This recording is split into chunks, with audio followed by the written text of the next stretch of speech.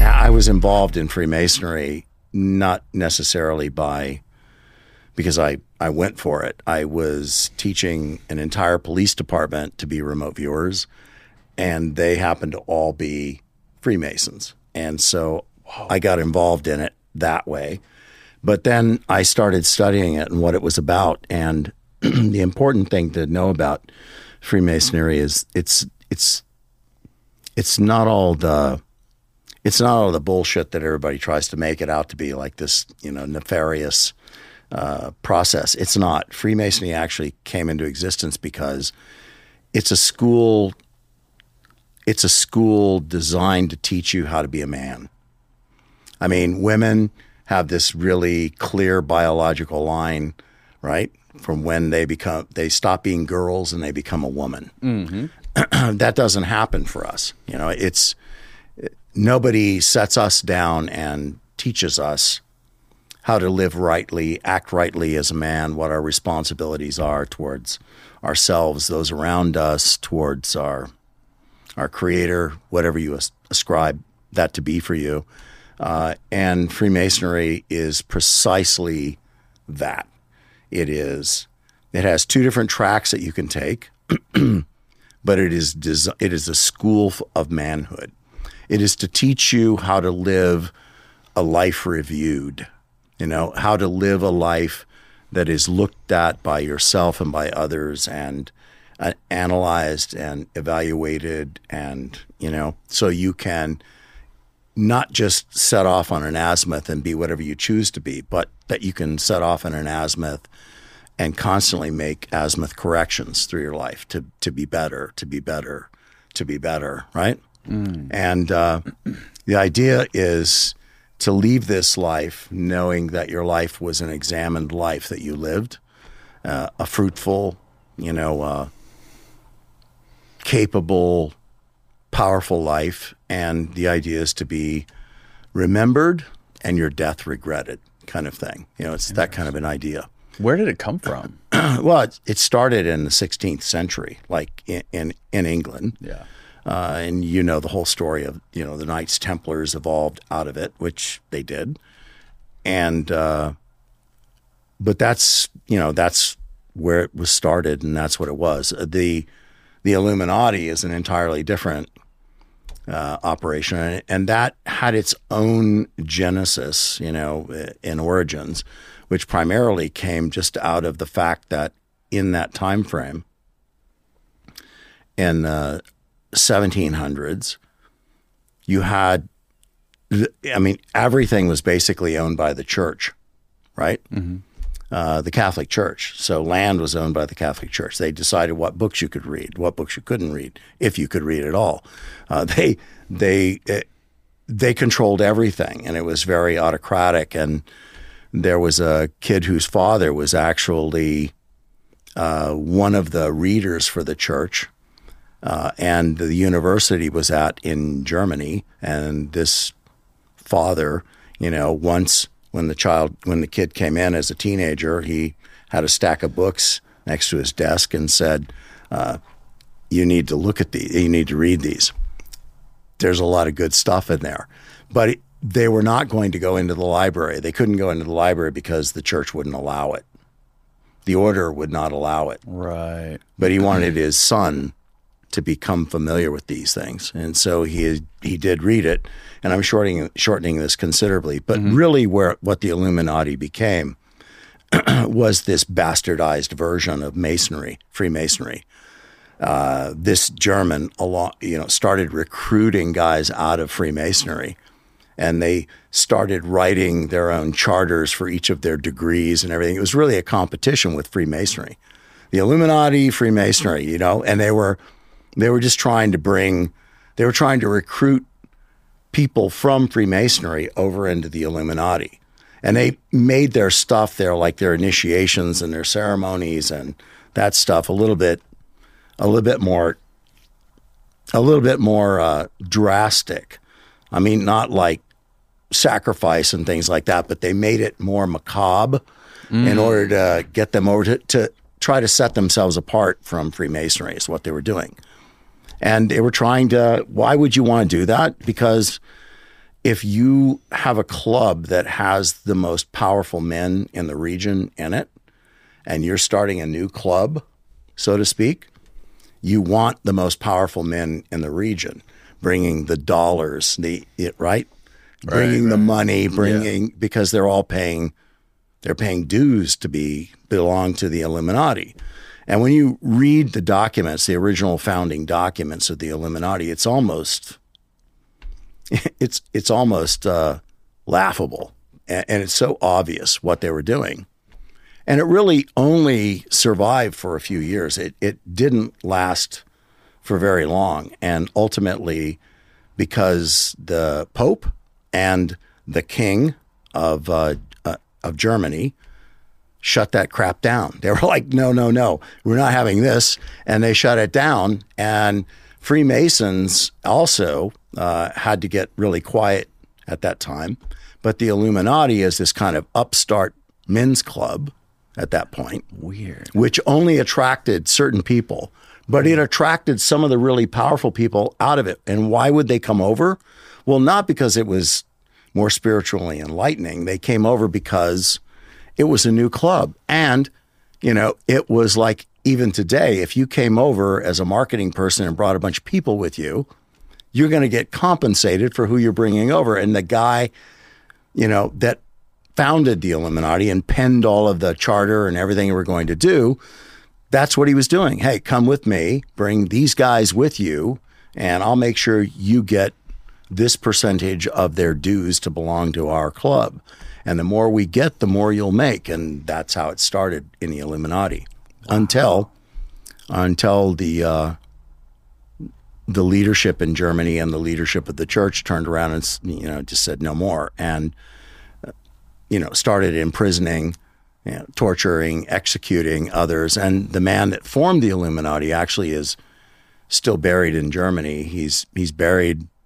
He has a simple grave marker in between 6 trees that are planted in a circle. What was his name? Oh, I'd have to look it up for you. I mean, I'm too old to remember shit like that, I always thought that the Illuminati was made up by the media. I don't remember where I saw it. I think I saw it in a Adam Curtis documentary. But I do know the first time it was written about in the U.S. was around the JFK assassination. People started writing articles about it. I don't know what the purpose was. Maybe it was like purposeful conspiracy or conspiracy. Yeah, conspiracy. I'm looking at, here it is. This is my lecture on this. And so this is the guy that found it. Adam Weishaupt. Interesting. Yeah. So you were teaching remote viewing to a police department? I've taught it to several police departments, yeah. Currently? You still do that? No. Why were police departments reaching out to you to learn about remote viewing? Well, back when the book, which I hate the title of, Psychic Warrior, first came out, it drew a lot of attention because it was the first time that anybody had connected the dots to the military intelligence community, and then this very bizarre, controversial intelligence collection methodology called remote viewing, which that's the first time the phrase was ever used, remote viewing. Those were coined by Ingo Swann. And people continue to bastardize it to this day, which just drives me crazy. I mean, somebody just sent me, a friend of mine, former VP of Sony Music, just sent me a picture of a bar in Manhattan, and it's called Remote View Cocktails. We see a cocktail in your future. Yeah, I'm not kidding you. And it was. So that's amazing. Yeah, what do you do with that? It has become like this umbrella term now that encapsulates anything that anybody wants it to. I mean, there are like 72 different variants of human ability, from, clairvoyance to ESP, whatever you want to call it, clairsentience, clairaudience, clairvoyance, and it goes on down. And remote viewing is just one of those things. Remote viewing is not at the top of the list as an umbrella. Remote viewing is a dogma, a protocol. It's a learned process. And I often get into just disputes with people that show up on various forums like on Clubhouse or something else. Will come in and go, well, I'm a practicing shaman and I'm a remote viewer. No, you're not. Yeah, have you been trained in remote viewing? No. Then you're not a remote viewer. You're just a practicing shaman. I mean, how would you feel if I just one day stood up and said, I'm a shaman? I mean, maybe this particular character would go, well, that's cool, whatever you want to be. But the truth of the matter is there are certain practices and priorities and processes of learning. There are gates and, there are things that you have to do before you can turn around and accept that mantle and throw it out and say, this is what I am. Mm-hmm. You don't get to just do it because somebody once wrote a book. Right. And that book then tied this whole idea to a military intelligence collection methodology. And so now in order to, in my opinion, kind of ride on that and to try to, to be part of that wave, that upsweep back then, was to turn around and start calling yourself a remote viewer no matter what you did. I mean, no matter what you did, a palm reader, oh, I'm a remote viewer. There's a guy out there now who's a SEAL, a Navy SEAL, who does a podcast, not Jocko, okay? He's a legitimate guy. This other guy is... Jocko's not legit? No, Jocko is legit. Oh, I thought you were saying he wasn't legit. No, he's a legit guy. Now, this guy is legit. He's a SEAL. Okay. And I know guys that know him because SEALs work for me. But he has written a book called, Combat Intuition, and talks about intuition. But he doesn't just phrase it as spidey sense or, as intuition. He's actually applied remote viewing to it. So some of my students, because I encourage my students to go, stick their beak into anything that's out there and to participate if they want to. And so they were there listening to this guy talk, and they raised the hand and go, you're talking about remote viewing. I mean, were you part of the remote viewing unit? No, I wasn't that. Well, where did you learn remote viewing? I kind of just picked it up as I went along. Like, well, what do you mean picked it up as you went along? I mean, did you take a class from anybody or read a book about it or something else? Or are you just assigning that title to yourself? And he knew he was cornered.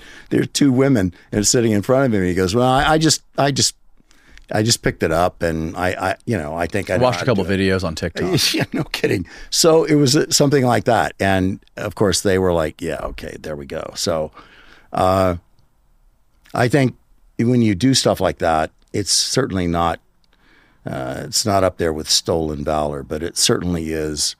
It's just something you shouldn't do. If you've not been formally trained in the protocol, then stop telling everybody that you know how to do it, because you don't. So I always thought, whenever I have thought of remote viewing up until maybe a couple months ago, I always thought like, okay, yeah, you read palms too? Come on, what else? Maybe that's the CIA doing their job. Maybe that's the media doing their job. But that's kind of like how I've always been conditioned. I've watched videos of people talking about remote viewing, and my intuitive sense was just like this, okay, stop. Like, this is bullshit. Yeah. And rightly so. Until I really started digging into your background and listening to your podcast with Sean Hazlett, amazing podcast, by the way, and your book. It seems like something that actually was utilized by our government and other governments, right? Absolutely. Yeah. Now, so here's my question. Is it something that's actually measurable and testable? Yeah, absolutely. Look, it started off at Stanford Research Institute International. In 1972, the director of the Central Intelligence Agency found out that the Chinese and the Russians were working in various areas of clairvoyance, psychic ability. And the concern was the same kind of concern that drove, the MK Ultra project, the mind control. As nefarious as that was under Gottlieb, you have to understand that these are individuals that see themselves as responsible for protecting the Republic. And if we have to, cut a swath through a few of the citizens of the Republic in order to protect the entire Republic, okay. I don't personally ascribe to that, but we have to understand that's what these guys did. And they probably assumed that other nations were doing the same thing. So they wanted to be up to speed. Their intel was precisely that. Right. And so their fear was that they're going to learn how to control human minds. And we're not even dabbling in it. We don't even know what to do. So there becomes this race, to develop that capability. And there's collateral damage in doing something like that. It is there, and I'm not justifying it. I'm just explaining it, that it's there, horrifying as it may be. They know that there are at least tens of thousands of individuals that were, unwittingly exposed to and participating in this kind of development and investigation and experimentation. But they were doing it because these guys actually thought that if they didn't do this, they were going to be behind the power curve from the Chinese and the Soviet Union at that time, and anybody else that we believed to be an enemy of our nation. Again, a horrible thing and a costly thing to a lot of people, but that's why they were doing it. So in 72, the intel comes in that says the Chinese are sequestering, they're going out and finding youth from various villages throughout China who have a reported, clairvoyant capability, ESP, whatever. And they're bringing them all in, and they're corralling them, and they're training them and working to enhance them and going to use them as an intel collection capability. And it's around about this time, that the director of the Central Intelligence Agency says, well, are we doing it? And of course, we weren't. And the response was, well, then we need to be doing it. If they're doing it, we need to be doing it. We need to find out if there's something to this. So they put out a request for proposals to various research agencies. And the one that ends up getting the contract is Stanford Research Institute International. Russell Targ, Harold Puthoff, and about 18 other physicists, mathematicians, scientists, etc., and a whole truckload of natural gifted psychics and other people like Ingo Swann, Uri Geller, Pat Price. I just learned all about Uri Geller a couple weeks ago. Is that right? Well, did you learn that he was a paratrooper? No, I didn't. He was a paratrooper in the 7-Day War. Yeah, he was a paratrooper. Oh, really? He was actually wounded. Yeah, he jumped and was combat wounded. No way. Yeah, no. I learned when I had that interview with the guy Jack up in San Francisco, the one that you saw. Oh yeah, he was teaching me all about Uri Geller. I didn't know. He said he was a Mossad guy. Maybe he got that wrong. I don't know if he was Mossad. He was a paratrooper. Okay, that I know. Okay, but, I've spent a lot of time with Uri back. Oh really? Oh yeah, back in the day, I did, like in the 90s. I've been with his family, his wife, his son and daughter, and I've been to his house many times. I'm sure it's. I think he's sold that house now. I don't know, but I used to do long walks along the Thames with him, and it was Sonning-on-Thames is where the house was, and I understood. I really did understand Uri. He was a very capable, smart, bright, articulate young man, but he was also a businessman, and an entertainer. Right. He had made that decision that that's what he's going to do. So can I tell you, where the real abilities started and stopped and then the entertainment, took over? I can't. Right. I've watched him bend spoons right in front of my face. And I can't bend a spoon. Just so we're clear on that. Right. I cannot bend a spoon or a knife or a fork unless I'm like really, just trying to cut a hard something, right? I have no idea how to do that, and I cannot focus my mind to do it. I understand the mechanism as it is articulated, but I can't for the life of me get myself to be capable of doing that. But so when he's doing that, I'm watching very carefully. I mean, the first time he ever did it, we were on the Danny Bonaducci radio show in Portland, Oregon in 1996. Both of us were there on Danny's show. That was funny as hell.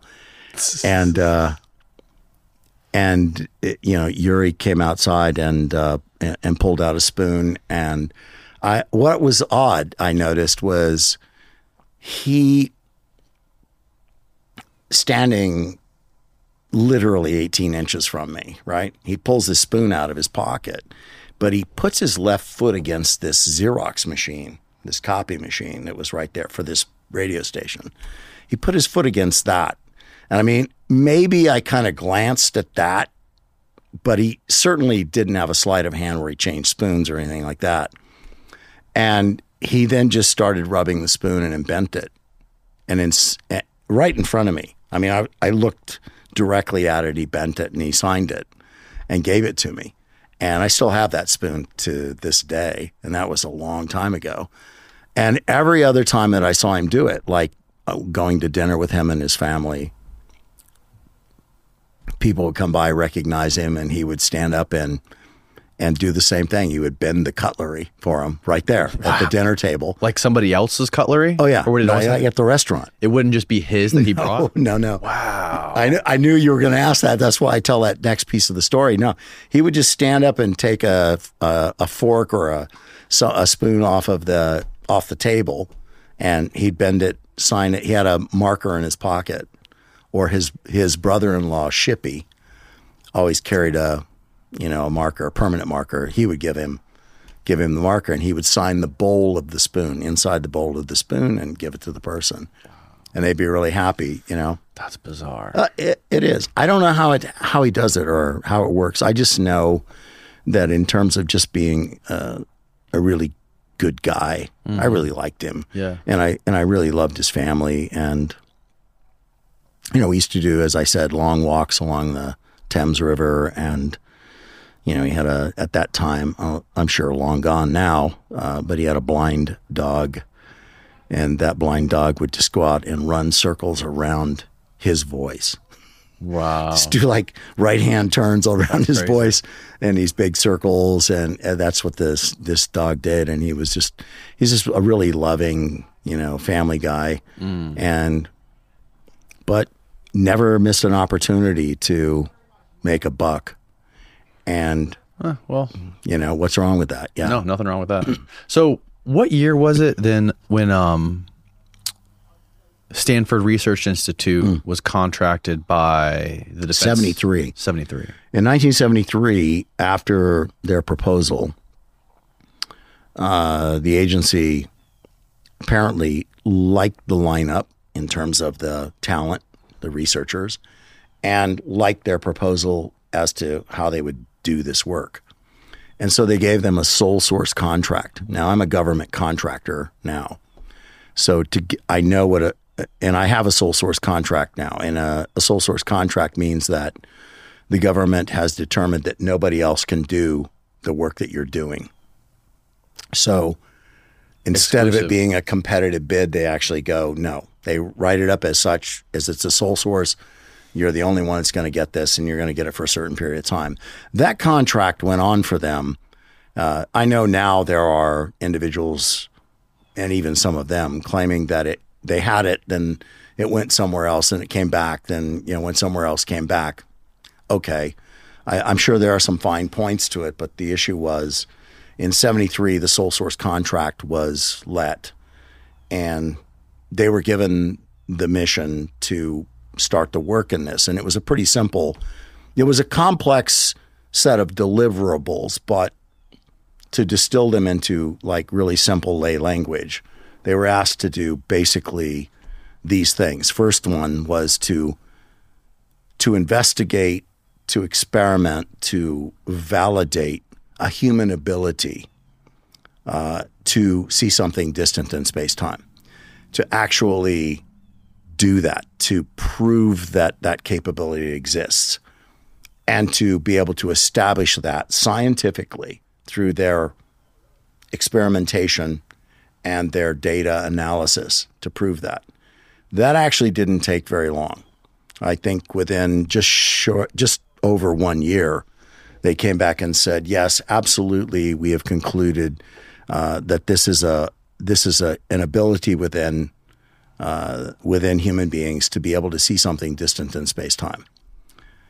So the whole idea of ESP was proven at that point. Now, it's still controversial because naysayers would still step back and they question the methodology or the science or other things. But those are individuals that they have an axe to grind in that. These are people that believe that there's nothing beyond the physical, so therefore, anything that anybody produces that says there actually is something beyond the physical and that you can connect with it and utilize it, right? How did they go about finding these individuals when they were doing this research? And how do you pick people that have this extrasensory perception? I think that the first approach was just quite simply to just ask, who do you know? Yeah, who do you know that has these abilities, or purports to have these abilities, right? So you end up with Pat Price and Ingo Swann and Uri Geller, and I'm sure they all know somebody else. I mean, so I have even been told by Tony Robbins, who my former wife works for, that Tony Robbins claims that he was. I remember you saying that in that podcast. Yeah, I can't verify that. I can just tell you that I've heard him say it. So, and he endorsed my book. So did he really? Yeah, he did. Yeah, he endorsed not Psychic Warrior. He endorsed the Remote Viewing Manual book. Remote Viewing: The Complete User's Guide to Coordinate Remote Viewing. He endorsed that book along with Deepak Chopra, and a number of other notables, that did that. So about a year ago, I started working with this company called Merrick Health, and I wanted to get a comprehensive breakdown of what was going on inside my body, from my vitamin levels to my lipid levels to my hormone levels, etc. Using the most elaborate and cutting-edge testing on the market, they were able to advise me on a new diet, sleep, training, and supplement protocol designed to maximize performance and support longevity. I tell all my friends about Merrick Health because you simply cannot get this level of knowledge or attention to detail from a general practitioner who sees up to 50 patients per day. Plus, insurance companies regularly deny progressive treatment options. Primary care physicians refuse to order comprehensive lab work, and standards of care lag years behind the leading research. Merrick Health represents a paradigm shift in how we approach medicine, empowering those who want the most out of their healthcare and wish to maximize their potential. Every client who orders Merrick's optimization package receives extensive lab work, over 84 carefully selected biomarkers to help provide detailed insights into your hormone profile, cardiovascular health, organ function, and metabolic status. Expedited onboarding for those interested in working with a Merrick Health medical provider for personalized treatment options, ranging from hormone optimization and cognitive enhancement to hair loss prevention and body recomposition, and all from the comfort of home. The Merrick optimization package includes the same elaborate panel I get myself. And with those test results, that's how the Merrick Health clinical team optimizes my personal protocol. If you want the same panel and medical oversight that I receive, go to merrickhealth.com/Danny and use the code Danny for 10% off at checkout. It's linked below. Now back to the show. Yeah. So was Tony a part of any of this stuff? Well, he claims he was. He claims he was. He claims that he was brought in and that they were, that they tested him. And I'm sure that they brought in as many as they could get on any 10 buses.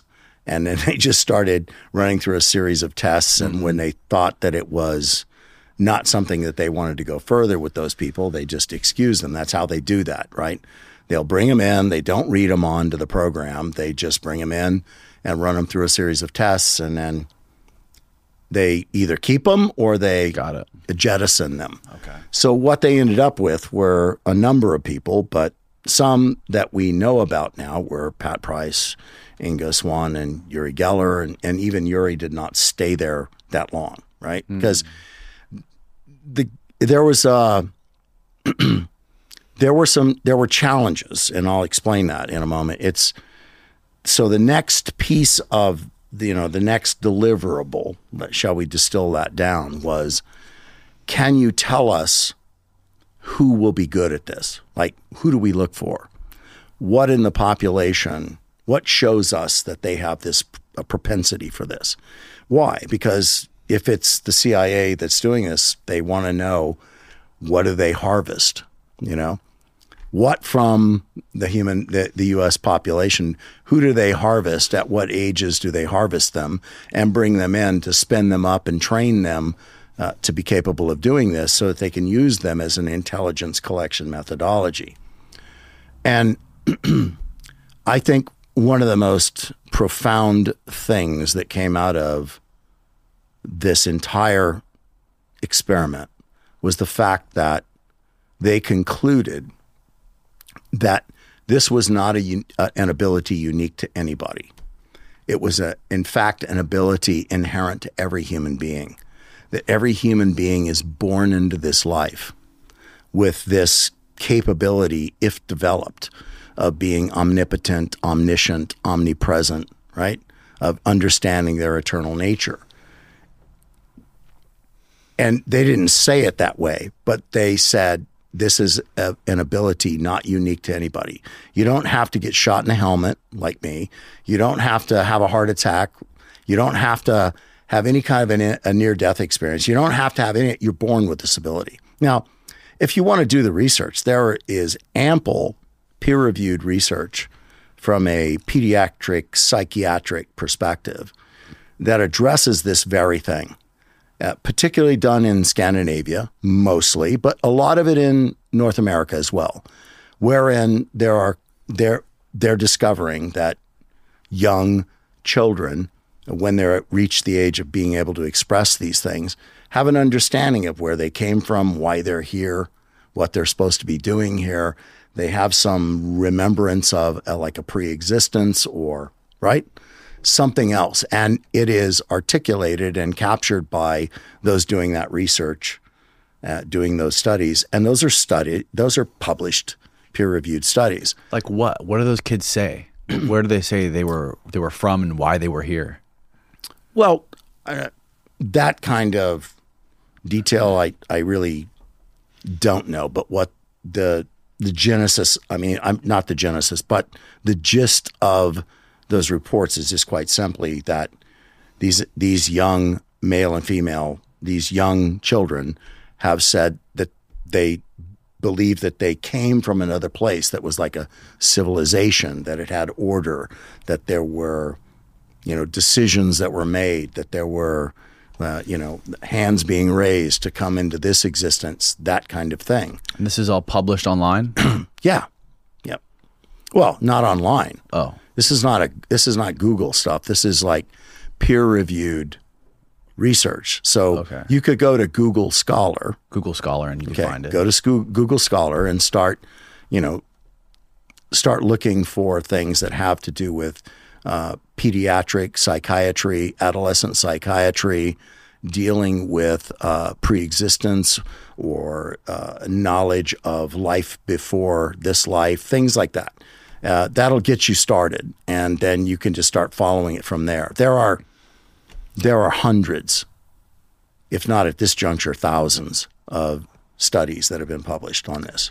Are you aware of any sort of studies on the human brain, whether it be MRI or something like that, that basically scans the brain and finds like more active regions of the brain that correlates between people who have these extrasensory abilities? I know that it's been done. I'm not a brain researcher, but I know that it's been done. Yeah, I know there's this guy, Dr. Gary Nolan. He's actually from Stanford as well, if I'm not mistaken. And he did some research on people that had UFO encounters, and he did MRI scans of all their brains, and he discovered that there was a certain region of their brain that was more dense in these people, and it was the basal ganglia. And what he also found is that it was hereditary, that people in their family also had this same enlarged, more dense basal ganglia. And his idea is that gave them more of a open perception or ability to see more of what's going on around us. And he theorizes that that's how these people are experiencing these things, whether it be UFOs or even paranormal phenomena. Is he saying that they're actually not being abducted, but that they're like transdimensionally experiencing this, or what? He speculates that. Yeah. I don't think he knows, but these people aren't necessarily abductees. These are just people that have seen UFOs or encountered some strange phenomena. A lot of them. One of them is a guy named Jacques Vallée. I met him. Yeah. Yeah. I met Jacques Vallée back in the 80s, actually. Oh, really? Yeah. What was he like? French. He was very French. Yeah. And all that entails. Mm-hmm. You know, I met him with a guy who later became one of my students, Ron Blackburn, who is Dr. Ron Blackburn, a PhD physicist. I actually don't know if Ron's still alive. I hope he is. But Ron went through every aspect of training with me. And he was there that night. I was there with Ed and Mel, myself, obviously, and we were at the Abiquiu Inn. And we were there on TDY, if you watch Sean's podcast on that, about the Chaco Canyon thing. We were there TDY from the unit, and we were trying to figure out why everybody had sketched this Chacoma Mountain. I mean, nobody labeled it Chacoma Mountain, but the contour sketches that were done by the viewers matched the profile of that particular mountain. Mm-hmm. And it's considered by the Puebloan people to be like it's the center of the world is how they refer to it. And we thought that Chacoma Mountain was where we were going to see a lot of activity. And apparently we weren't the only ones that thought that or were being, guided or driven to that place. Because here we are, at the Abiquiu Inn, and we go out that night with beers in hand and walk over across the street to this place to look over at Chacoma Mountain to kind of get out of the lights from the hotel and everything else that's around. And back in the 80s, it was not really populated at all. And there's two guys standing there. One of them's got this device with, needles and lights and, almost like something you'd see out of Ghostbusters. And that was Ron Blackburn. He had created this device that was measuring anomalous activity. And so, in other words, if there was an increase of energy or a decrease of energy or a spike of something, right, he was going to pick up on it. So that's what he was doing, and that's where he was. And, his running partner at that time was Jacques Vallée, and that's how I met him.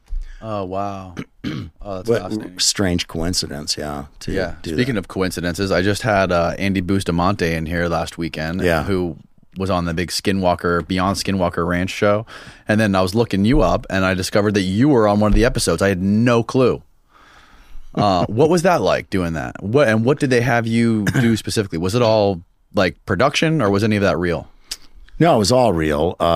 But look, I have done television shows back in the 90s and in the early 2000s before I stopped having anything to do with remote viewing in like 2005. And I became vice president of operations of an operational medicine training company because I just felt like I needed to do something as a soldier. I needed to do something.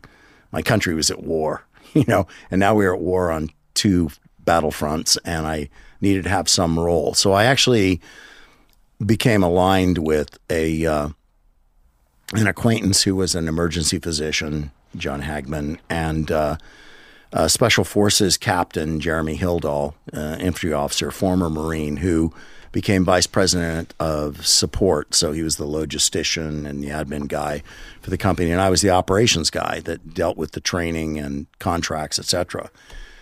And I got involved in that. And, at one point it was well over $14 million a year company and 96 employees. And, we were training like 26,000 soldiers, sailors, airmen, and Marines a year.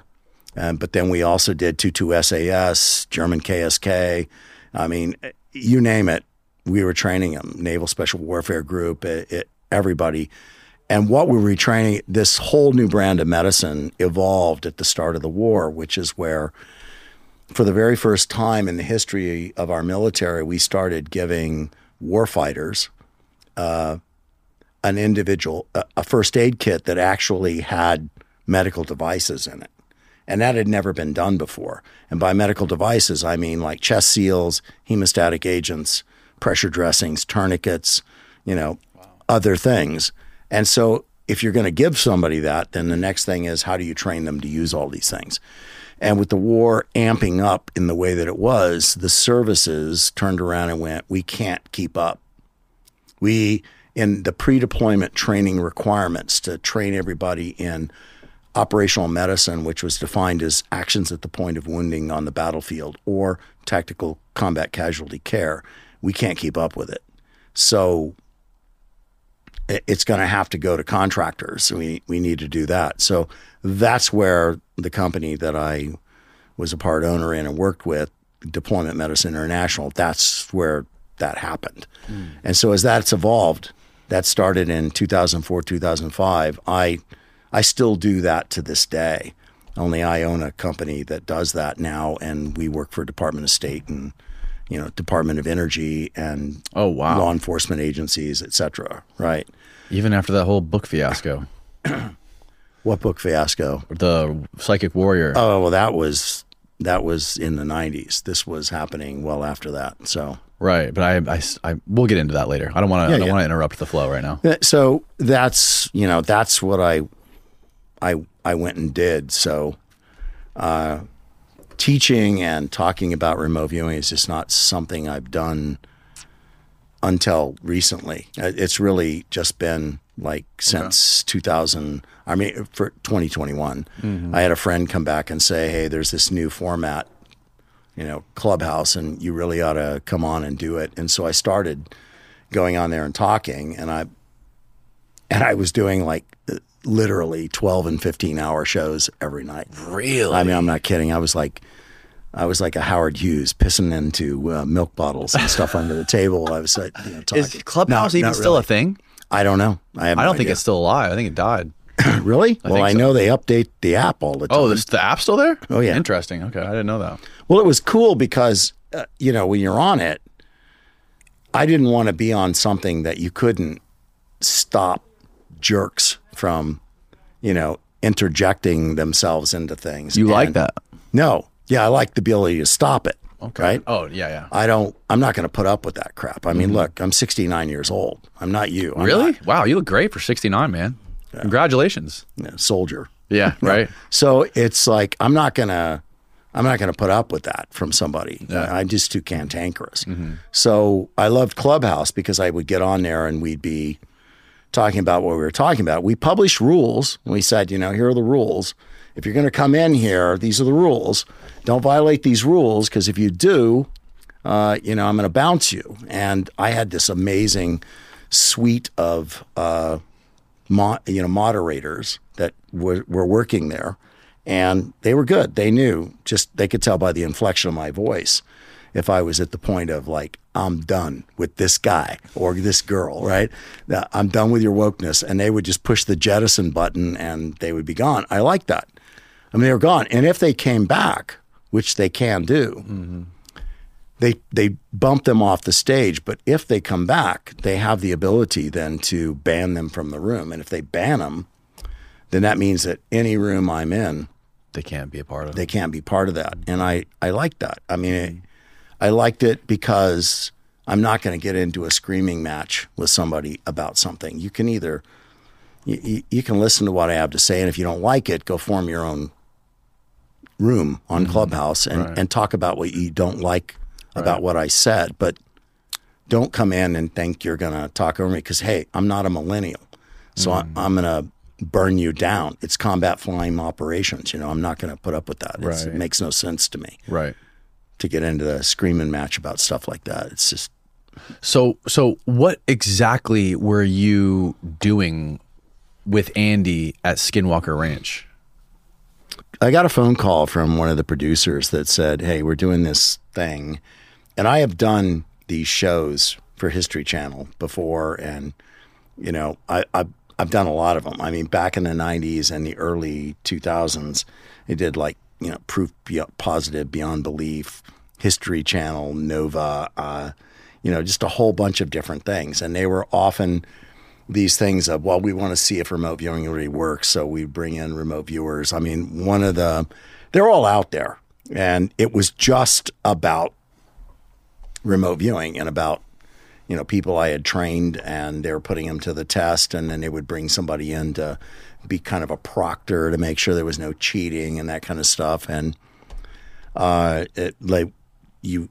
we started this off talking about, you know, a police department, and we trained in an entire police department. I did. And then we ended up in Carteret, New Jersey. Then we ended up having an entire television crew come in and do a television show about a missing person that was there. And what the remote viewers produced, that kind of stuff. And that's all out there. It can be found, or it might be on my YouTube channel. But so I was, you know, I understood that stuff, and I'd done it, but I also understood how complex it was. And I also understood that it's an entire show. It's not a 6-minute, you know, segment of 43 minutes, right? It's just not going to be that. And so when they asked me to come in and do it, I was really upfront with them and said, this is going to be an enormous amount of data. And I brought in 70 remote viewers from 7 different nations around the world. And we worked 3 different targets, and it was over 10,000 pages of data, which amounted to, like 25, 30,000 data points. And then you have to distill that all down, and then you have to also try to figure out how you're going to present that on air to them. So they brought me in, and I can still remember them. I've got all the data, and it's there, and I've distilled it down to probably 2 hours worth of stuff. Mm-hmm. And they're like, oh, no, we don't want to talk about that. Oh, no, not that. No, let's not go over that. No, no. So all the verbal sensory data was all removed. And they only wanted the visual, which I got because it's entertainment, right? Yep. And even that, they said, well, okay, we're going to do a 20-minute camera shoot, 30 minutes tops. Well, 4.5 hours later, I finish. And they're like, they're about half pissed off because they didn't think that they were going to be there for 4.5 hours listening to me talk. I mean, this shit just these changed. Guys are union. They're paying high dollar for that. I mean, oh yeah. I mean, first of all, the camera batteries died, so then they had to change. Time out. We got to change camera batteries, and then the sun went down, and they hadn't planned on being there, so they had no lighting. So now it's like, take a break. We got to bring in lights. And they had 3 cameras. It was a 3-camera shoot. Oh wow! And then they did all of this stuff, and they got all of this stuff being produced, and when Travis and Eric were briefed on it, they were like, according to the producer who talked to me, it was like, we should have known this. We should have known this before we went in there and did our experiments. We should have known this stuff before we did that, not after the fact. So I was happy about that because, if you're going to do this, this needs to be utilized as like an enigma penetration. It's like, how long can you say to people, oh, geez, that's unusual, and I don't know why that's doing that, right? That's really weird that this is happening, or, what's that? The remote viewers were always, as an intelligence collection methodology, they always kept up their end of the bargain. They're just one more cog in the intelligence collection machine, right? And what they produced was information that was usable in the intelligence collection machine. There's not an intelligence collection methodology that's 100% accurate. None of them are. None of them. And so, to bring in remote viewers and utilize them, it's one more piece of the puzzle that you probably cannot glean by some other means. And so applying that in this Beyond Skinwalker Ranch, with this particular Colorado ranch, to do that, it was like an enigma penetration. It gave answers to the studies or the experiments that they were doing. It gave potential answers to that, at least answers that should be considered. And I think that struck a bone for them. It was like, yeah, this is good. But they also came back and said, look, we just don't have enough. We don't have enough space in the episode to put all the stuff that you produced into that. So we timed, colored, and edited like 8 minutes, and we're just going to put that on the website for everybody to see. But now they just got picked up for a second season. Mm-hmm. So they came back and said, yeah, now we want to look at another way to apply this now. Right. So we're in discussions for doing that kind of stuff. But so when you're remote viewing, and you have to pardon my ignorance, I know jack shit about this. You're stupid. Exactly. I mean, like the guy told you. All right, Jack. Exactly. I've been studying this for 50 years. Yeah, you know nothing. Believe me. You just do what I say. You're stupid. You're like a peasant mind. So when you're remote viewing this stuff, can you go back in time and see what happened somewhere at a certain time? Or can you just go like, I'm going to go to East Africa right now and see what's going on in the Namibian desert, like at this moment? How, and when you're doing it, how does the information come to you? Okay. Two really good questions. And I'm going to start with the latter part of your question, which was, how does it come to you? Yeah. And understand that as a scientist and a physicist, it is, and as a special operations soldier, this is all theoretical. I mean, there's no way to actually, nobody's ever yet truly proven how human beings do this. But here's the theoretical interpretation of this. Okay. So it deals with a quantum, and what we're borrowing from is quantum mechanical interpretations, quantum mechanical physics, the interpretations of that. And we're borrowing those interpretations. And you do know what I mean by interpretations. Yeah. Like, okay, so science is not absolute, despite the fact that Jack or others might try to make it out to be. And the greatest physicists and mathematicians among us are very clear on that, and they're very honest. The Nobel Prize winners and the Temple Award winners and other things in physics, they are very keen to make sure that people understand that everything we think we know about the world around us and the physics that explains it and the mathematical proofs that we use to back up those physics interpretations could all be bullshit tomorrow afternoon, right? Because they're all based on just what we know now. And when we input or change variables in the equations, everything changes. Right. The whole outcome changes. The whole interpretation and understanding of it changes.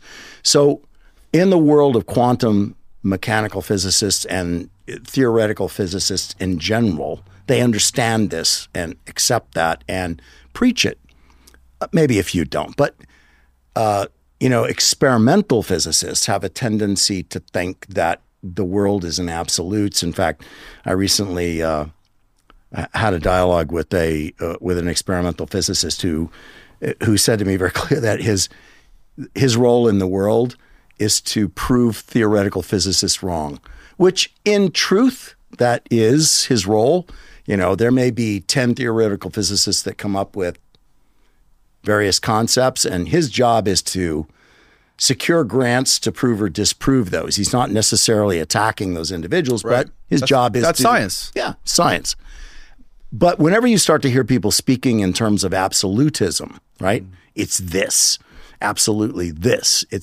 That's the wrong approach in science. And why? Because I know it. Yeah, because I know it. So just believe me.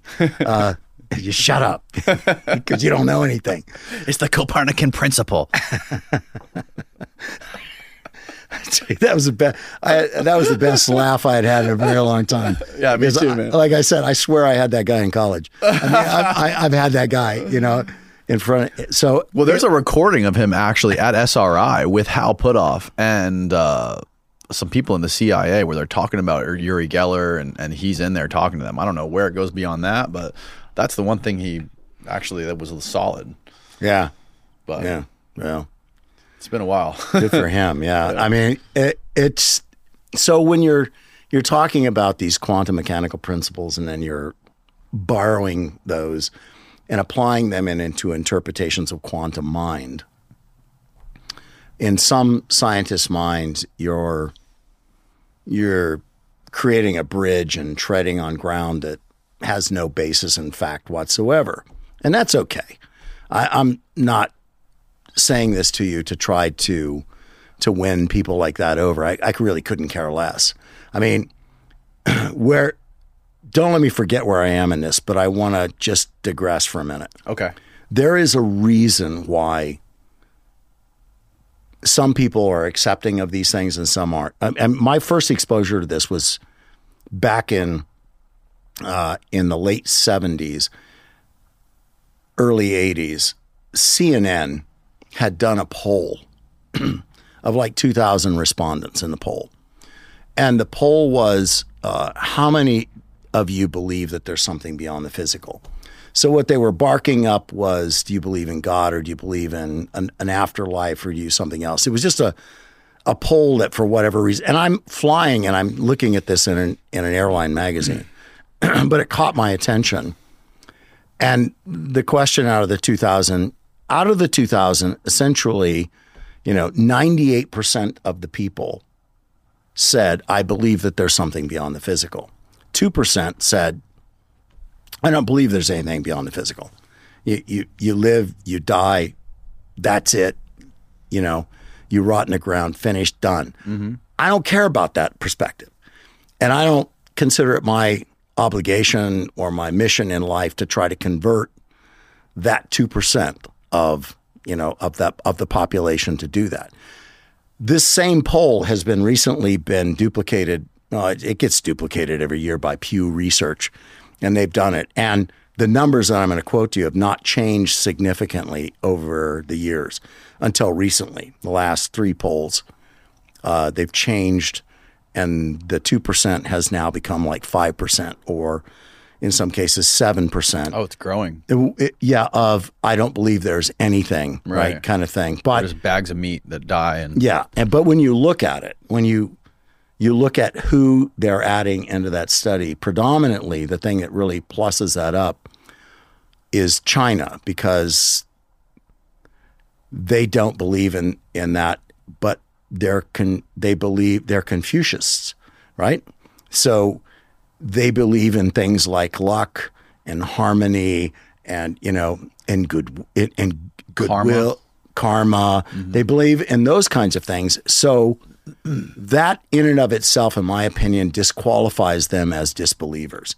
They just don't accept, a white guy with long hair and a beard, they got crucified on a cross, or, some guy that lives in the sky somewhere that, threw stone tablets to Moses and that kind of thing. They don't believe in that. Okay, bravo. But you believe in something that's unseen. And if you're believing in harmony and karma and stuff, you're believing in something that's beyond the physical, right? Because that's not physical. That's not tangible. That's not. And so it disqualifies you in my book. You could split a hair on that. I don't care. It's just my opinion on it.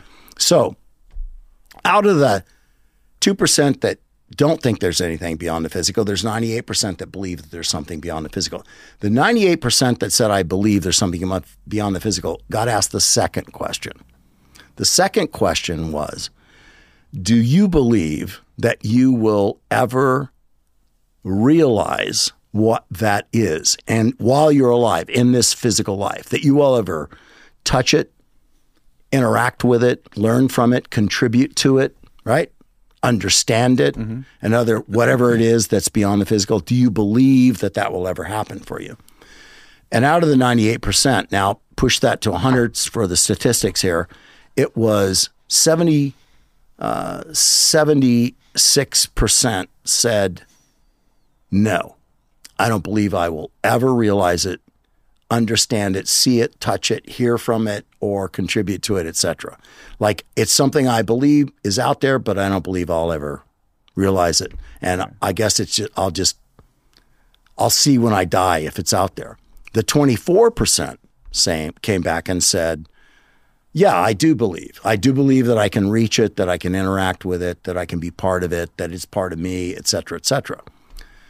Sorry to interrupt, but this episode of the podcast is brought to you by Verso. We all know how important it is to get the right amount of nutrition, exercise, and sleep as we age. It's something I'm really passionate about and have discussed at length with doctors and nutritional scientists on this podcast. That is why I use Verso. Verso is a company dedicated into translating scientific breakthroughs into products that hold the potential to increase longevity. I take Cell Being every day to help combat aging by increasing my NAD levels with powerful ingredients such as NMN, trans-resveratrol, and TMG. NAD Plus is arguably one of the most powerful molecules in the body, but declines with age. Keeping NAD Plus levels high helps guide longevity genes called sirtuins. Sirtuins are called longevity genes because by activating them, they support overall health and slow down aging-related effects by regulating important processes inside of cells.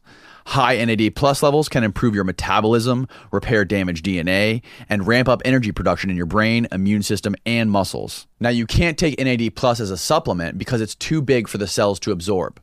But NMN directly converts to NAD+, while resveratrol activates your sirtuins, which increases their attraction for NAD. These two molecules act synergistically and increase your NAD+ more than just NMN on its own. Verso also publishes third-party testing from each batch produced to absolutely guarantee you're getting what you pay for. Head on over to ver.so and use the coupon code DANNY, it's spelled DANNY, to save 15% off your entire order, or just go to ver.so/Danny. Back to the show.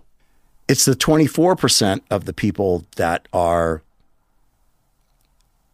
important to the equation, and the 76% are also important to the equation because they are people that can be changed, that can be transformed if they're shown something that takes them from this place of believing that there's something beyond the physical and actually puts them into a perspective of now knowing it. And to know it, that's the transformation that changes people's lives. Knowing it is the thing, to know it. And you can only know it through the actual doing of it, and the physical and the non-physical, okay? And as a remote viewer, trained in the protocols of remote viewing that were intelligence collection modality, right? Protocols. That is the thing that transforms you. And that's a whole nother subject, but that transformation is a poignant event in a human's life, to go from believing that there's something beyond the physical, because believing is easy. We all believe something. That part's easy. There's not, even the ones that believe there's nothing, the operative word is believe, right? So we all believe, and they can't prove that there is or prove that there isn't. But in this protocol of remote viewing, when I stepped into it to learn it, I didn't believe it, and I had no reference for it. I was there because I admitted that I had some weird thing happen to me when I got shot in a helmet in Jordan, right, as a Ranger Company commander. that's how I ended up being there. I had I didn't claim that I was clairvoyant or that anything like that. I had never ever said that in my life ever. I didn't even use the word psychic, unless I was talking about something in a movie, right? Mm-hmm. I had no idea what any of this was, but now I step into this place where everybody there has got some preconceived notion that they are this or they are that, but not me. I'm just a special operations, infantry officer, but now here I am. The only one that ever actually, darkened the doorway there, and the only one that was ever trained in those protocols. And so I fought against it, and I was, as a scientist, very, very questioning and analytical about what I was learning and how I was learning it, and whether or not I believed their analysis of my work, etc. And it just went on that way for weeks and weeks and weeks and weeks. And then about 2.5 months into it, you get to the point where the targets and the data collection are so complex and so thorough that you can't just dismiss it away anymore. It gets to the point where you start going like, shit, this couldn't have happened, because you're only given 2 sets of 4 numbers. You're not given a wink, wink, this is what it is, or, it might be this, or think Colosseum, on the Mediterranean kind of thing. It's not a hint. They give you nothing. They give you 2 sets of 4 numbers. I'll explain that in a minute. But because that leads into how this comes to you as a remote viewer. So the point, just to backstop or to back up on this, is number one, it's an ability that we all have. We're born with it. It's nothing unique. The protocols that were developed for the CIA, DIA program were developed to standardize the approach that everybody took to the intelligence collection, right? They wanted to make sure that it was uniform, that the data came in the categories that they were looking for the data to come in. They wanted to make sure that the summaries were all the same for everybody, that sketches were probed and labeled, etc., so that it was usable intel. And then it was compiled by the program manager. It was put together. A grand summary was developed, and then it was sent up to the DIA, because at that point it was called all-source intel. All-source intel means they get this request from a customer. Let's just say maybe it's the Navy, maybe it's the CIA. And what they do is they're not selective about, well, we think this intel method would be best for this. All source intel means it just goes out to everybody. Here's the collection task. This is the mission. Everybody decide how you need to do this, but all your input is due by this date, or it'll be ongoing. So that's how it happened. And viewers were as effective as any of the rest of them. If they hadn't been, they would have cut it off and closed it down a long time ago, not kept it going for 20 years before I wrote a book. And then it's still ongoing today, despite the fact that I know many of my former colleagues are trying to say, oh, no, it's not. But yeah, it is. They wouldn't have killed it. It was valuable back then. It's valuable now, and they're still doing it. They wouldn't have killed it. What do you mean by that? They wouldn't have killed the program. They alleged that when they knew the book was coming out, they knew the book was going to come out in circa 93. I was writing the book 93, and I had been paid in advance. And I was an active duty Army officer when the book Psychic Warrior was contracted for. Well, the agency in those days keeps people on the payroll. They're not working directly for the CIA, but they're told to keep their eyes open.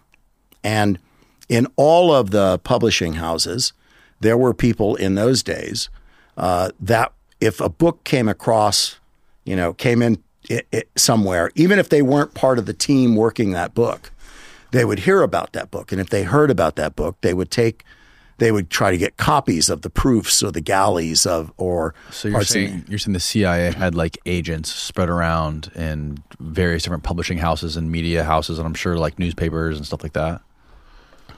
Yeah, and absolutely. To make sure nothing. And because the one thing that in those days that they were grossly afraid of was what was called at that point durable media. So, I mean, in those days, email was just getting started. Right. There was no social media. People really didn't have access to the internet. So that whole idea was not something that they were concerned with.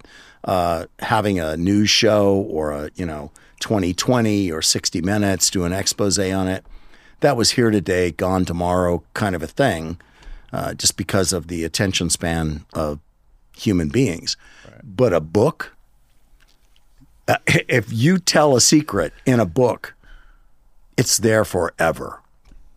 It's never going to go away. And once it's published and it's out there, they can't make it go away. They can't stop it. They can't stop a publisher from publishing it. They can't do any of those things. God knows they tried as soon as they found out that I was doing that. And I was doing that not because of profit or anything else. I was doing it because I believed that the transformative effect of learning this was important enough that it might actually change the direction of human destiny if enough people were to make that transition from believing to knowing, if that makes sense. Because that's the most powerful transition you can make in this life, is to go from believing to knowing something. That's something that doesn't happen very often in our existence, right? So that's why the book was written. And you know the story about what they did to try to shut that down. And well, you didn't go through the. Did you go through the standard protocol to get a book published? So you were active Army. What was your official title? At that time, I was the training officer for the 82nd Airborne Division. I had just come out of a battalion where I was an interim battalion commander. I churned over that battalion to the guy who is now Secretary of State. He was the battalion commander that came in. He's current Secretary of State? Okay. Wow. Yeah. He came in and he was the individual that took command of that battalion. I took it after the battalion commander left, and there was a gap, so I became an interim battalion commander. I was still a major. And then after that was done, I went to the 82nd Airborne Division headquarters, and there are what are called 3 Iron Majors. They call them Iron Majors. I don't know why they do that, but there is the Director of Ops, the Director of Plans, and the Director of Training. And my forte had always been training, so Director of Training is where I went. And so I was now the Director of Training and one of those 3 majors. And I actually contracted for the book when I was an interim commander, battalion commander, and then was finishing working on the book when I was the Director of Training. And there's a protocol for when you're doing this, for whether you're in the military or whether you're in intelligence or the FBI. When you're publishing a book, the only reason I know this is because I've talked to many former CIA officers who have written books, and they always say they have to send the book in. Sometimes it takes a year, 2 years to get it reviewed, make sure there's nothing classified that has to be redacted, blah, blah, blah. You didn't do any of that. You just published.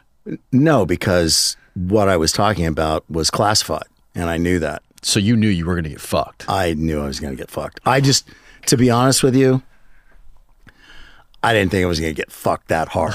So, I mean, what I actually, in my naivete at that point, how old were you? 35. Oh, wow. 38. Okay. And if I had not done that, if I had not written that book, I would have probably been a general. I mean, there are not very many officers that have two general officers write on their efficiency reports. One of them wrote, who was the guy that reformed 1st Ranger Battalion, Kenneth C. Lure, as Major General, wrote, destined to wear stars, Which means you're a general if you wear stars. Destined to wear stars, yeah. This guy is going to be a general. I mean, generals don't do that for young officers very often. I mean, that I know of. I just don't know of them doing it. And I never believed the press about myself. I mean, in retrospect, as an older man now, I look back on it and go, yeah, if I hadn't stepped on it the way I did, I probably would have been a general. And a 4-star general, right, wrote, "Will be chief of staff of our army one day." Wow. So those are pretty significant, proclamations by individuals wearing stars about the potential of an officer to be that. And I wasn't that because I was special. I was that because I was raised by, I was a 3rd-generation Army officer. My son is now a command sergeant major. It's in our DNA, It's in our DNA to serve the Republic. And it's really all I wanted to do ever. And it was my greatest love. And the best years of my life were in uniform. And I had the greatest mentors that any young officer could have ever had. I mean, Kenneth C. Lure. I mean, what kind of young lieutenant grows up under a guy who was the guy that Creighton Abrams, went to and said, I'm going to give you the Creighton Abrams charter, which is, I want you, Ken Lure, Lieutenant Colonel, just out of Vietnam. I want you to reform a 1st Ranger Battalion, the 1st Ranger Battalion, right? Wow. That had been in existence since really World War II and some semblance of it in Korea. But it was and now in 1974, he brings this up. Interesting story. I'm writing Ken Lure's biography. Oh, wow. And in one of my interviews with him, he suffers from dementia, and it's taken a huge toll on him.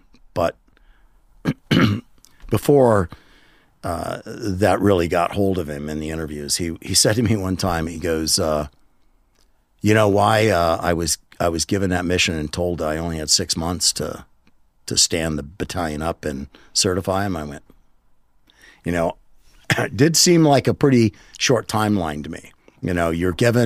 You're be like me coming to you and saying, okay, I'm now, as Chief of Staff of the Army, giving you this piece of paper that says, go form a Ranger battalions, roughly 700 men. Take your pick for non-commissioned officers and officers from the entire Army. You go find the best you can find, and you bring them back here, and you form them into a battalion. Mm-hmm. You give them their lineage, their creed, their everything. You create all of that. And then you make sure they are ready to go in 6 months' time.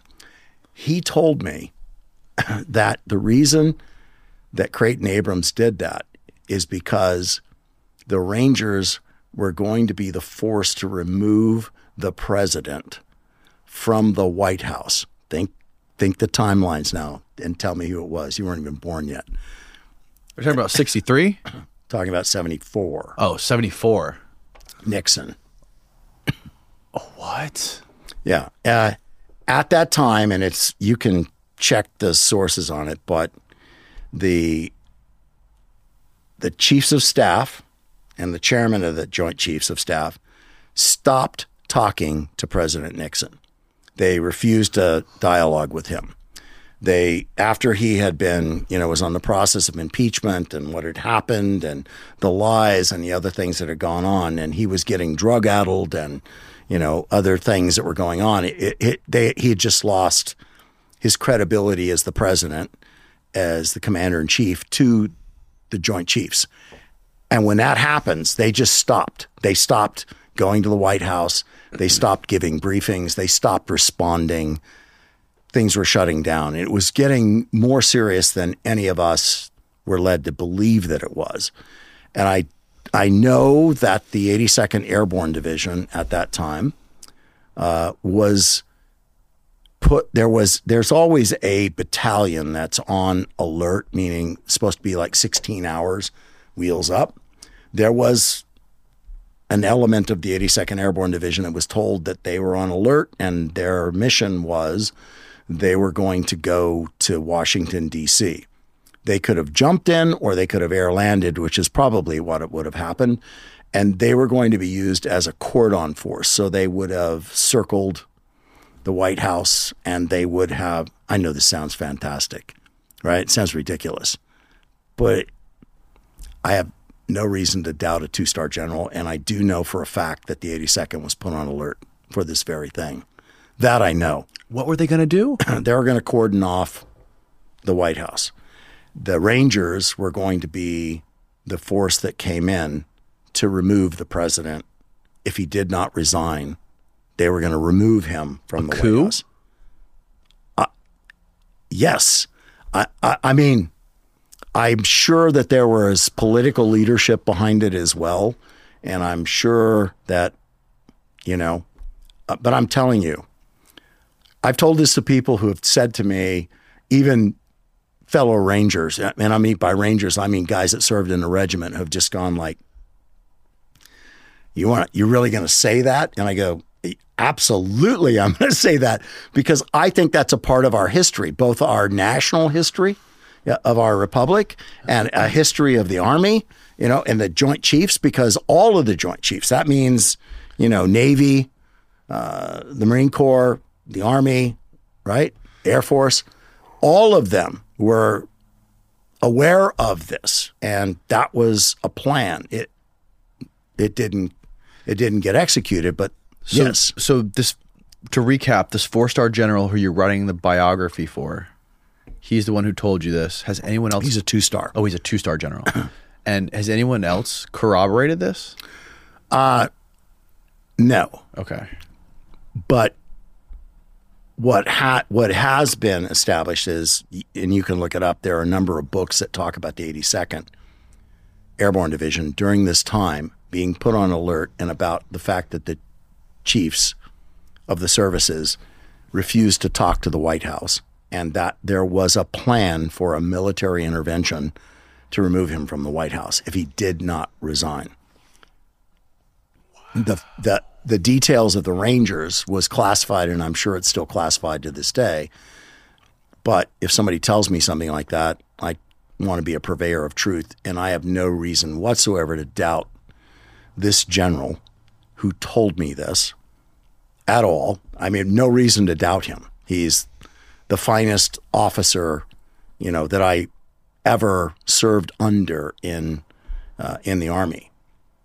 He's the guy that created the Rangers. And he told me that that was the reason that he was given 6 months to stand them up and certify them as ready.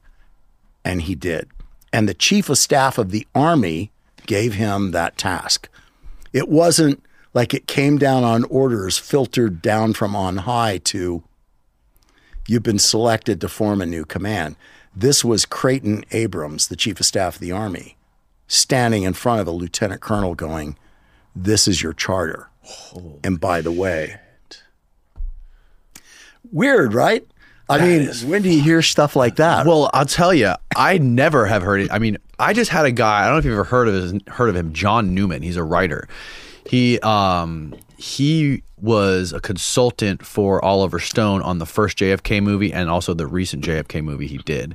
This guy, I think he's like the only guy who has officially reviewed all however many million, it's like 2 million documents that have been declassified on it. Yeah. This guy's dedicated his entire life to researching this stuff, and he's published probably 8 books on it. And he was just in here like a month ago, and he discovered who there was a mole in the CIA during when Oswald was sent to Russia to defect. There was a KGB mole in the CIA. He found out who the KGB mole was, and he like released it in his book. And basically, his whole theory on all of that is that it was a military coup, and the CIA was just cover up. Like a lot of people think the CIA killed Kennedy. All the stuff that he read, he found out about secret JSOC meetings in September of 1963 in Hawaii. Yeah, except JSOC didn't exist then, so it had to have been something else.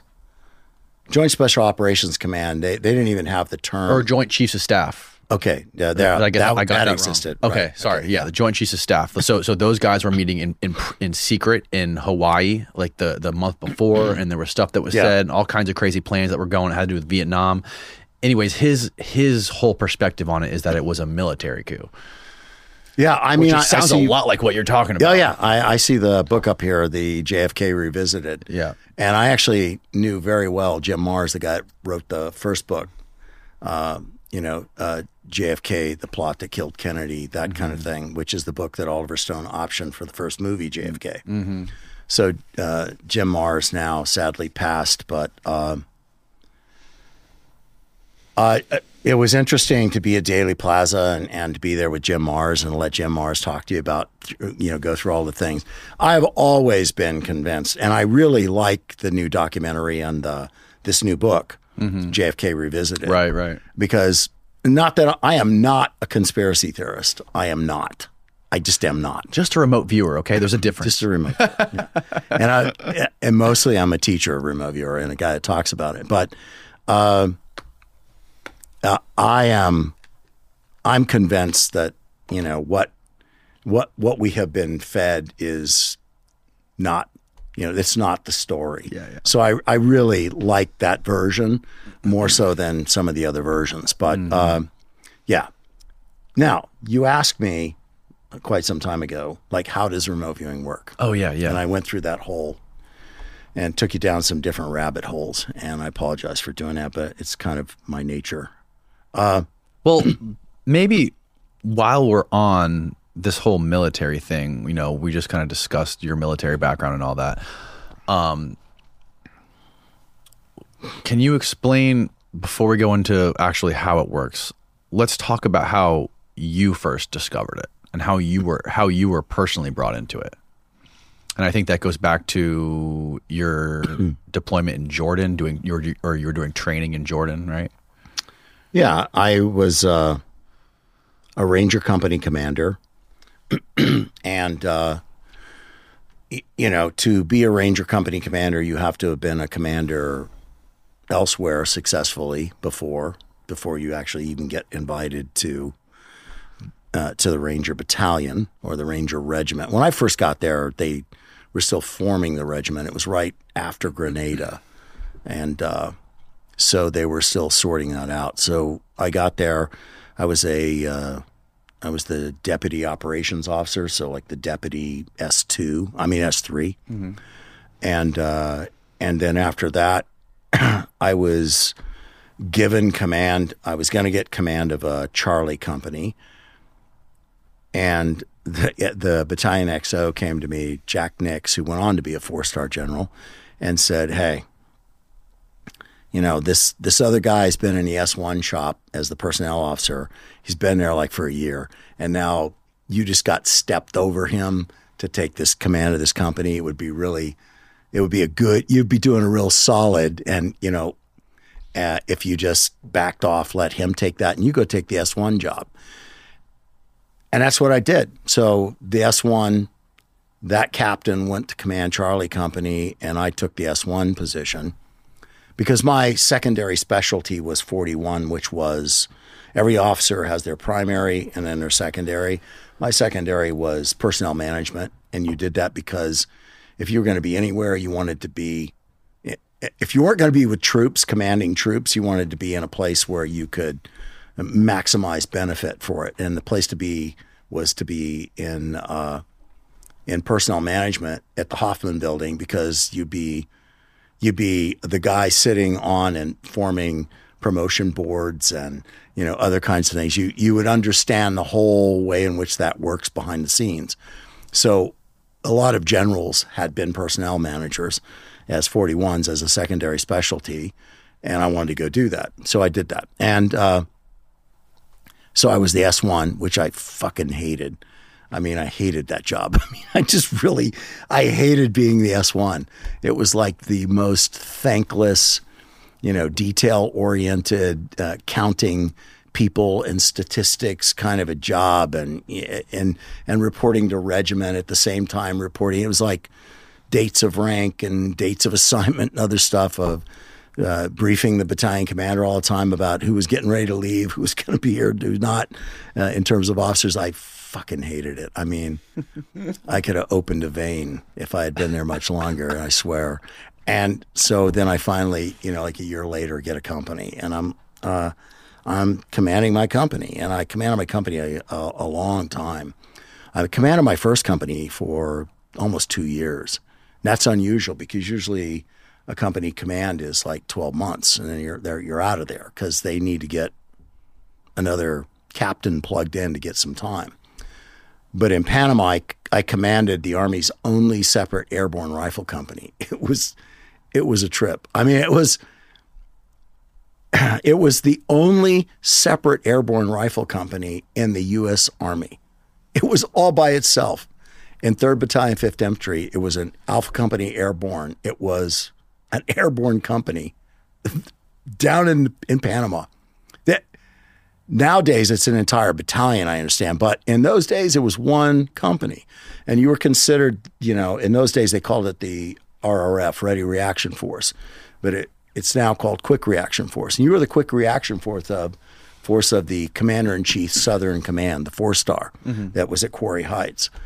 And I commanded that for 2 years and then came to the Rangers, and I wanted to stay there for 2 years. And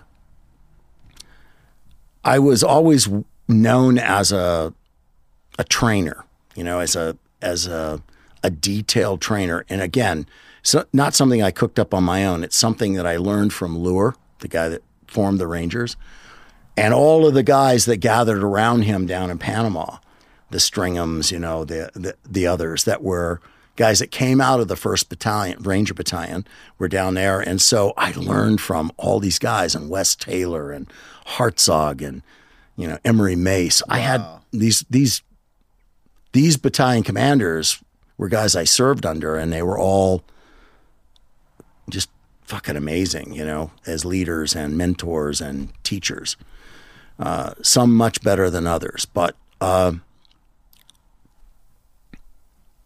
so that made me really good at training and understanding the mechanism of training. And so in doing that, then my company is chosen to go to the Hashemite Kingdom of Jordan. First time the U.S. Army Ranger Company has ever gone. All eyes on this. And, of course, they go to the Ranger Regiment and go, don't send a fuck up. It has to be a good company, and they have to be good at what they're doing. Don't send, whatever's available, kind of a thing. We've always been friends with Jordan, right? Yeah. Okay. Yeah, pretty much. Yes. And Jordan was, it's an Arab nation, obviously, and they only have 2 enemies. They don't like Syria, and Syria never liked them, which is another Arab country. So there was friction between the 2 of them. And then, of course, they hate Israel. Still to this day. Oh, God, yes. To this day. I mean... Well, that puts us in a tough position. Yeah, well, yes. And, I understood that, we're going there to train them to do what? We're training them, in combat operations. We're there to train them in live fire exercises, company deliberate attack, platoon movement to contact, platoon attack, deliberate attack, and squad movement to contact, et cetera, et cetera. And we're going to be doing this out in the desert. To protect them from Syria? I have no idea. I mean, okay. Look, all I can tell you is that they were called Jordanian Rangers, and there was 1 battalion of them. Okay. And I was there as a company commander with my battalion commander, and I had an additional platoon attached to me. So instead of 3 rifle platoons, I had 4 rifle platoons. Plus, I had my standard headquarters platoon, et cetera. We were there,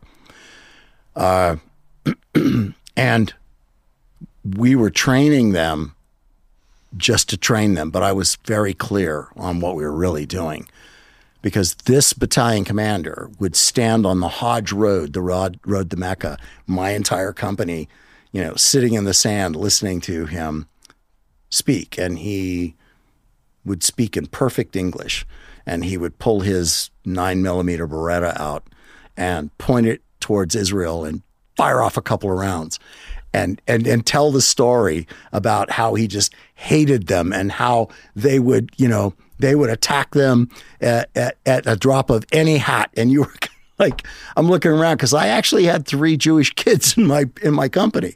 I had 3 Jews in the company. Yeah. And I'm like, yeah, okay. So, and the Jewish Mossad actually used Jordan as like their final graduation. So Mossad actually has a requirement to penetrate into Jordan and navigate, I don't know how far, let's just say like 100 miles. You have to navigate 100 miles in enemy territory and then come back in again. So we were told that could happen, that you would see that. And all the time when we were there at night, because I had translators that were with me that were Americans, we'd be scanning the radio nets and listening to what was happening. We would hear Israelis, talking and maneuvering and doing different stuff about, So who were we there? What we were there training them to do? One of two things or both things. Be prepared to combat Syria if they needed to, and to kill Israelis. And that sounds like a horrible thing to say, and to know that you were maybe part of that. And I'm sure that the Army would not like to hear me say that, but come on, what else were we there to do? But I'm just trying to figure out why we would do that. It's relationships. You're building relationships. You're there. You're not.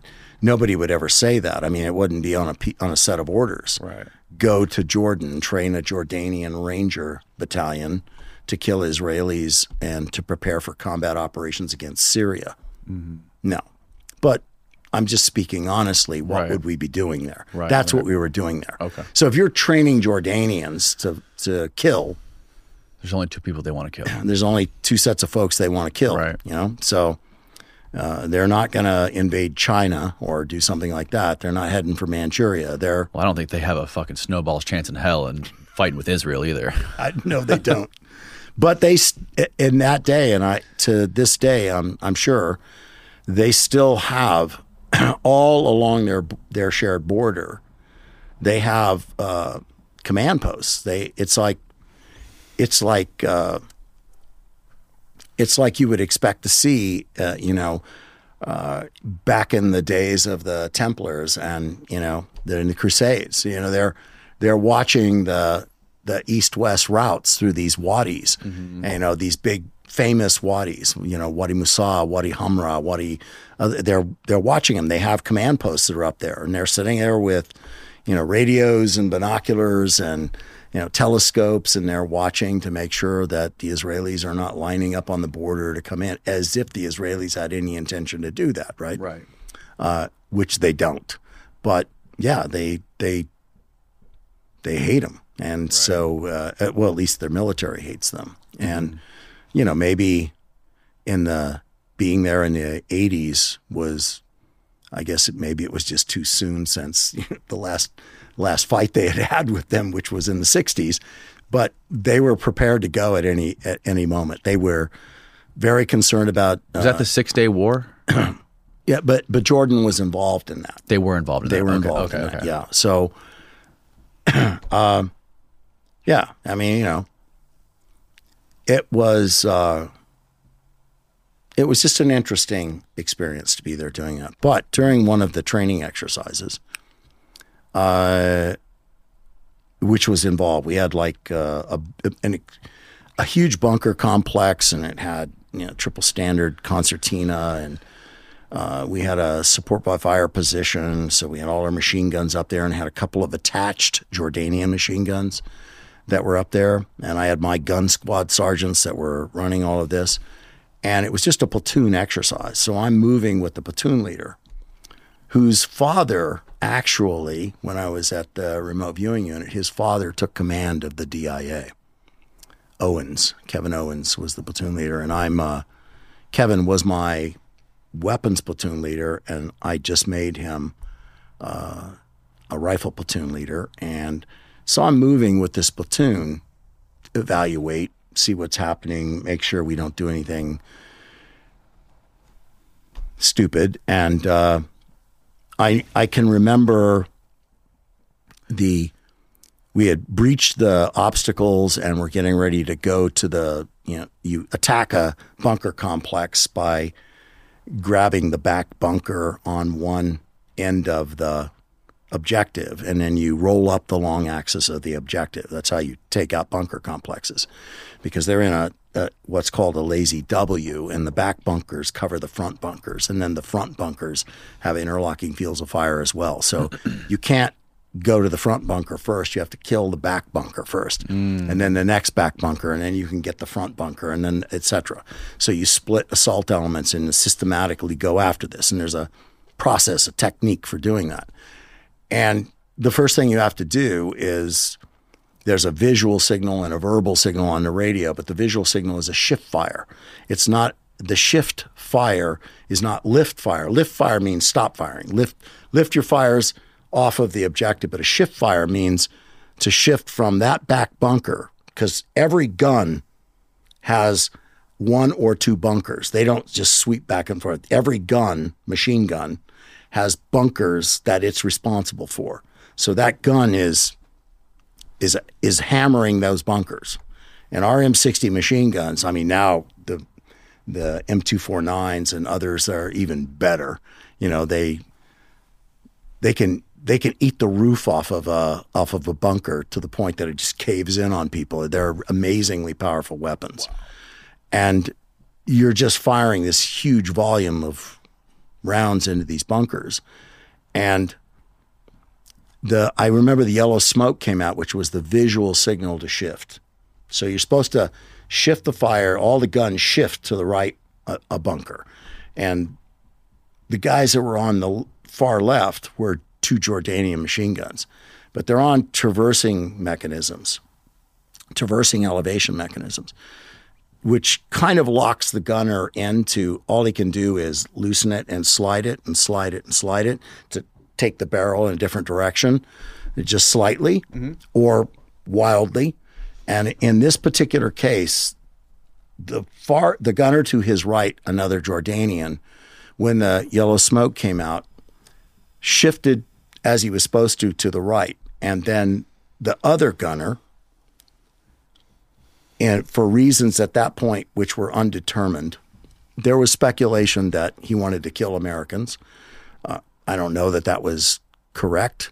He might have just been stupid, I don't know. But he unlocked his T&E mechanism, freed the gun, and swept it, pushed the butt of the machine gun to the right, pushing the barrel to the left, and he emptied about 125 rounds of grazing fire.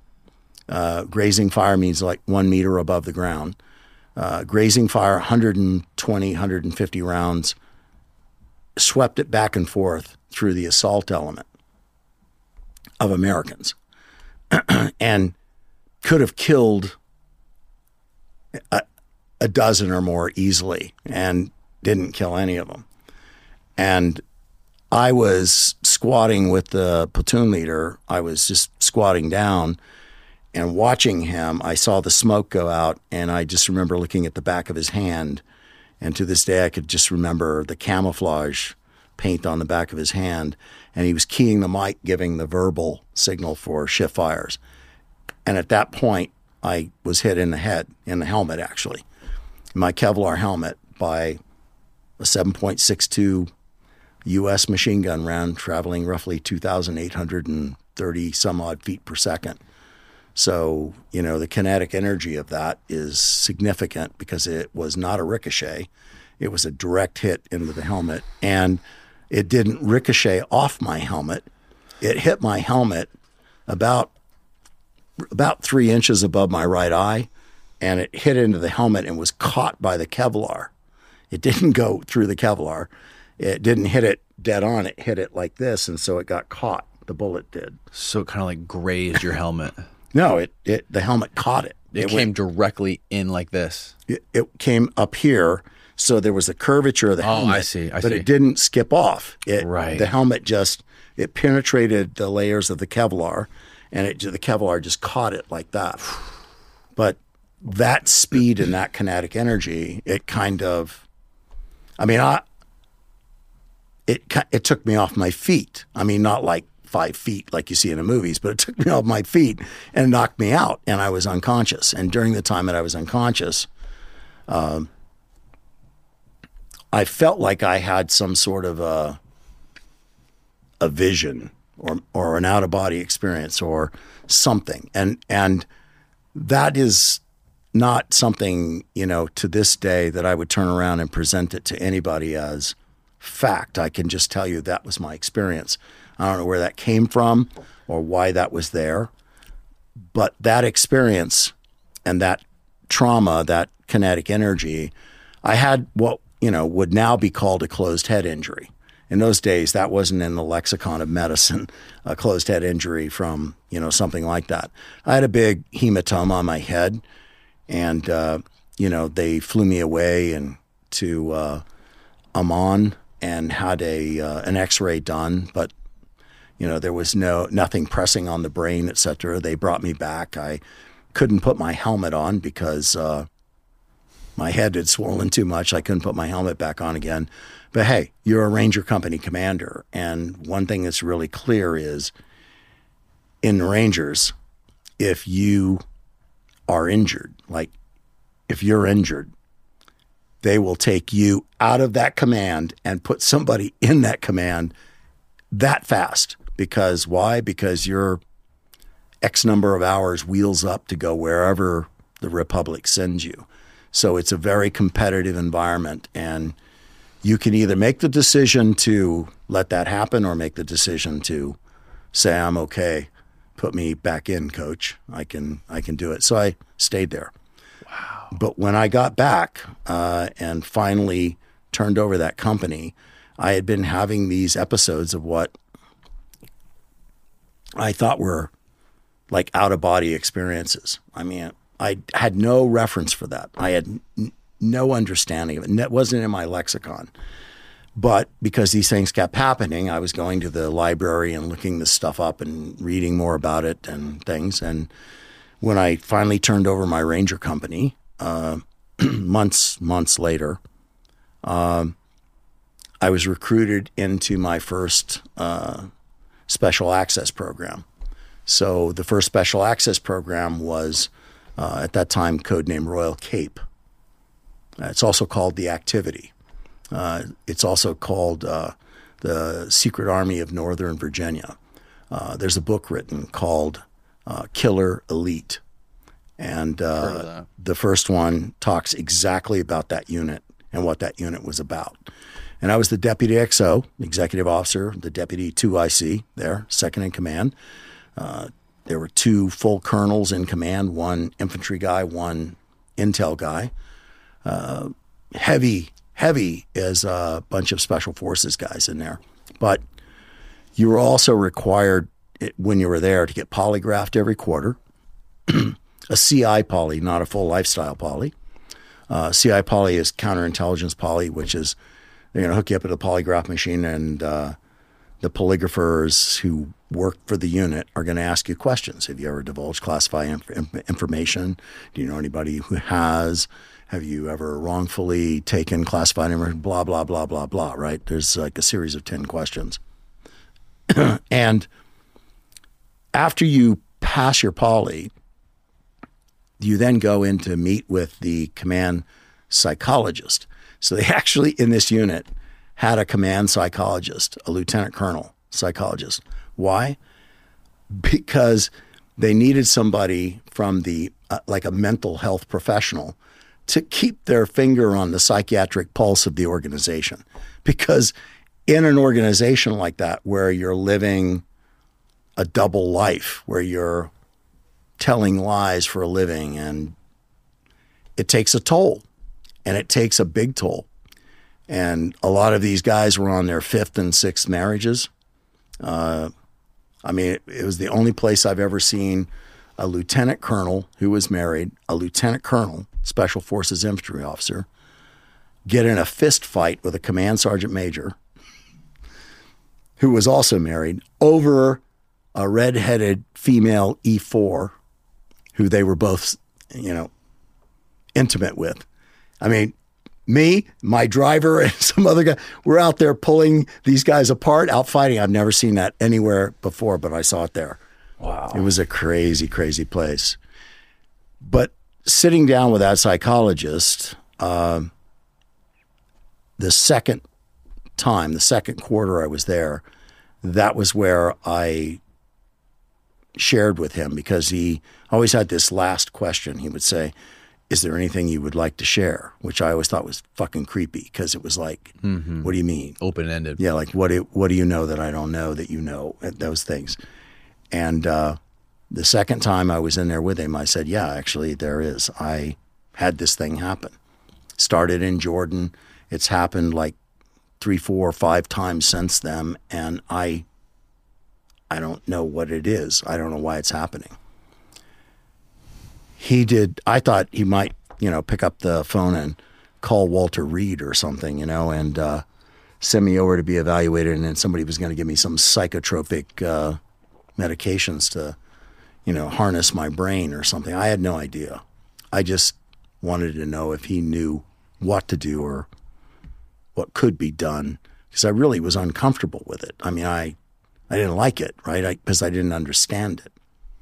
And the day I said that to him, he started handing me secret and top secret documents and telling me to read them, and that we would talk about them in the morning. And those documents were about the remote viewing unit and things that the remote viewing unit had done. And that was my limited read on. I didn't know it was remote viewing.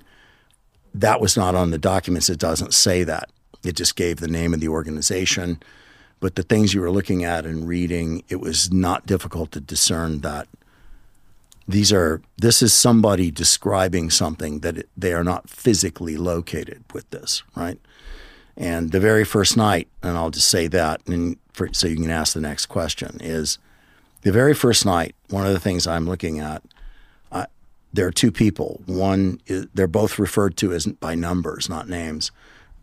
And they're both obviously physically co-located because they're verbalizing with each other. This is recorded transcript, right? Okay.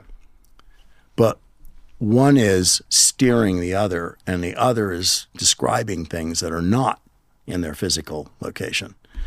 And one says to one, "Are you outside the building where you're supposed to be?"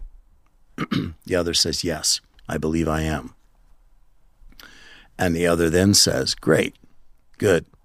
Okay, now pass through the wall and describe the contents of the room." That was my first introduction to remote viewing. Pass through the wall and describe the contents of the room. In a top secret document, sitting in a secret compartmented information facility, reading that transcript about a special access program while I was already in another special access program. And I was already on the Department of the Army special access roster, which means when you go do that, they take your file and they send it to DASSER. And you're now no longer, if somebody was to type your Social Security number into the big giant Army computer, it would say service member not on file. So I was already removed one level into the DASSER. And I'm reading this, and I mean, what would you think? I mean, You're a part of some black program. That's what a special access program is. Okay. Yeah. Now, you described these crazy out-of-body experiences you started having after you got shot in the head. Can you describe what those experiences were like?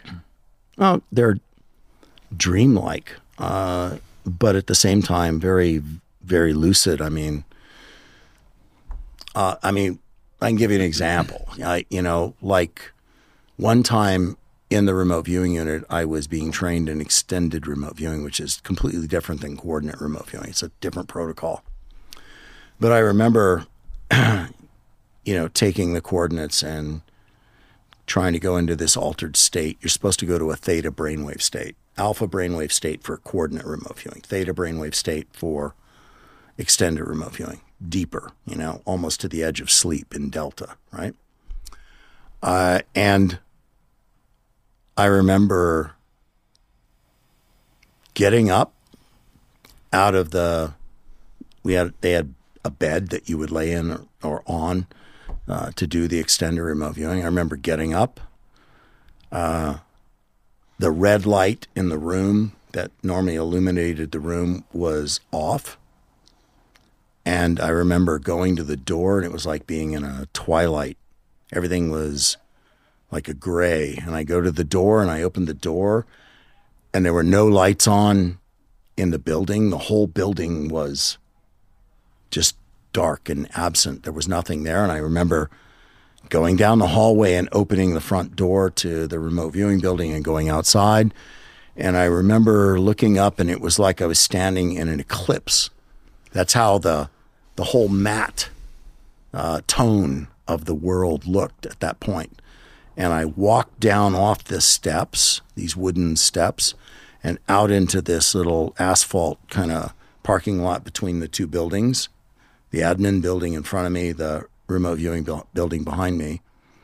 And I remember looking up into the sky, and then just as if I thought about it, shooting straight up into the sky, like 1,000 feet straight up into the sky. And then realizing that whatever momentum brought me up to that point had now exhausted, and I was now falling backwards back to earth. And then I woke up, and I was in the remote viewing room. So all of that was like an out-of-body experience. That's wow. I can describe it for you. Yeah, and those happened a lot. It was always up in the air, looking down at things. The tone and the texture of things was crisp and sharp, but the tone was always this monotone, right? You were conscious? Like you were aware of what was going on? You were lucid? This wasn't like okay, so it was more like a dream. Like a dream, but I've never had a dream like that before or since. I've not had a dream like that. Dreams are considerably different. I mean, it when you've had that kind of an experience, there's a crispness to it, where dreams seem to be more muddled and convoluted, and I mean, it's almost like changing channels in a dream. You're here and that, and then this and that, right? And in this, it was very linear, but very crisp and organized, and was very aware of what was happening. Like when I looked into the hallway and there were no lights on in the building, I realized that that was unusual, that there were no lights in the building. When I walked out under the porch and I felt like the light is wrong. Where's the sun? It's like standing in an eclipse. I remember thinking that. And then I remember walking out into the asphalt and then saying, well, let me see if I can jump upwards, maybe see if I can go up, and for whatever stupid reason, right? Your brain thinks this, and then you find yourself shooting straight up into the air, and then you gas out, and then you're at this place of going, oh, well, holy shit, now I'm going to fall backwards again. And it's very real to you at that point, but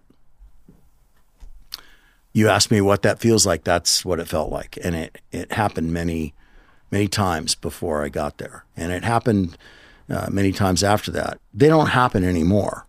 And I do dream, but I don't have any experiences like that. But you were deliberately trying to have those experiences. No. I actually weren't. wasn't. No, not at all. No. Okay. So after you got initiated into this black secret access, special access program, and you read the documents, what did they have you do next? Well, you have to understand in special access programs, the process by which you are brought into those programs is what's called a limited read-on process.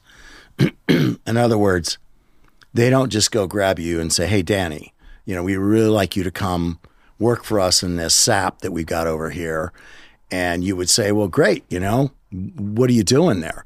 Well, here it is, and they lay it out what they do. Right. And it's then very you go like, compartmentalized. right. And then you go like, well, fuck that. I don't want to go do that. Right. And then you go, well, are you sure? Because, come on, man, I just told you everything that we're doing. And you're like, nah, fuck you. I'm not going to do that. And that's why they don't do that. So what they do is they incrementally, they give you a little bit, and they keep testing the water. They keep poking you and asking questions. It's a process. And I didn't know what that process was because I'm not an intel officer. I'm a combat arms, right. special operations infantryman, affiliated with the Ranger Regiment. That's my regimental affiliation. So I had no idea what they were doing, and now I know what they were doing. It was a limited read-on. It was, just feed me a little, see what I did, what I said, what I thought. Was I balking or what? Was I expressing interest? So 6-7 months down the road, I get brought to the remote viewing unit, which is at Fort Meade, Maryland at that time.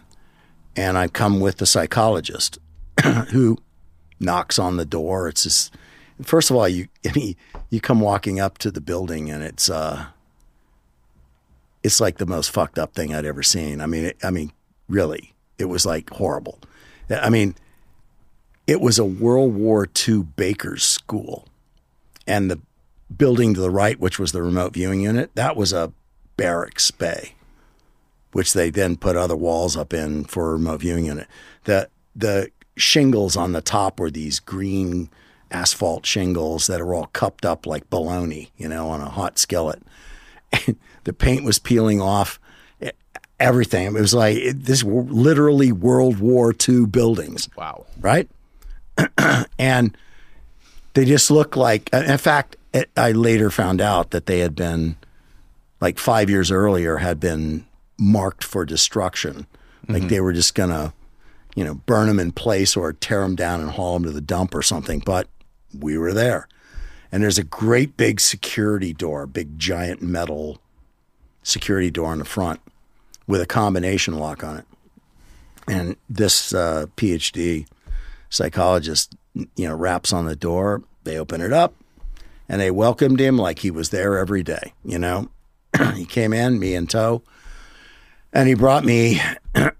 He goes, "I'm going to go meet with Mr. Gavin, Fern Gavin, who was the program manager, the GS-15 guy in charge of the unit at that time. There had been others before him and after him, and I am then taken to meet all this cast of characters that's in the unit. And the first guy I meet is Mel Riley. And Mel is in the farthest back room, which is considered the smoking room. So Mel and there are two women, Robin and Angela. And Robin and Angela everybody's sitting at gray metal Army desks. But Robin and Angela have black tablecloths spread over their desks. And they're doing whatever it is you do with tarot cards. There are tarot cards on their desk, which I just looked at that and thought, well, that's sure shit not something you see every day in a military organization. And not to mention, when I first walked in, I look across what they called the lobby, which was like 20 feet away. There's this giant, as big as where you have all this sound foam here. Mm-hmm.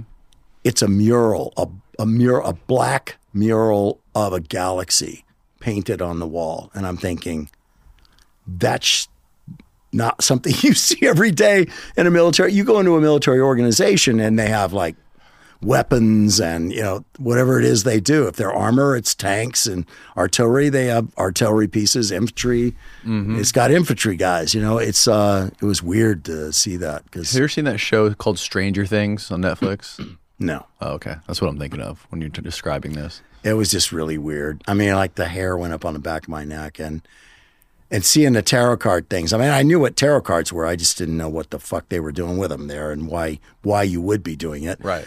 And I look at Mel, and Mel's got he has an elk hide fur on one side and it's flipped over, and there's an elaborate, you know, array of beads in these segmented little places, and he's got a needle that's not much thicker than a human hair, it looks like, and he's pulling up one little glass bead at a time, and he's sewing these beads onto this brain tanned.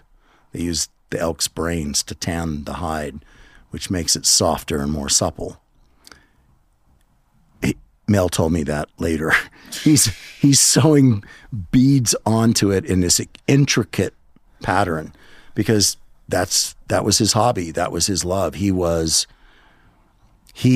had mastered this Native American craft of beadwork and breastplates and headgear and stuff like that. His stuff he passed away now, but his stuff is in museums. Oh, wow. You know? He was and he was invited back to a number of Native American, I know they don't like the word tribe, but back to a number of Native American groups to teach them the art, the lost art of this craft that they, you know, have let go by the wayside because their kids don't want to know it, but he teaches it to them now. Wow. So, and did it for decades before passing away of lung cancer. So I see that Mel, you know, that's Mel. He has dream drums and tomahawks and lances and skins and everything else there. I mean, again, you're thinking, well, shit, that's not something you see every day, you know. And then I meet Mel Riley, Gabrielle Pettingale, Paul Smith, Ed Dames. I mean, all of them, they're all there. And that's the group of people that I ended up working with. But after meeting them all, then I'm brought in to meet Fern Gavin. Who's Fern Gavin? Fern is the program manager, okay. GS-15. Okay. He had replaced a lieutenant colonel who had that position. And Fern takes me in, and the psychologist steps out. And Fern says, have a seat. He goes, you know, let me lead off here. I'm always impressed that there are young officers willing to give everything up to come be part of this organization. Now, those were not words that I understood because I wasn't willing to give anything up, and I was going to be a general someday, so what are you talking about? I said, I don't even know what you do here. Right. You know, I read some stuff, but I don't know what you do. And he looks at me and he goes, well, what we do here is we train people to enter... My throat. Sorry. What we do here is we train people to enter an altered state of consciousness.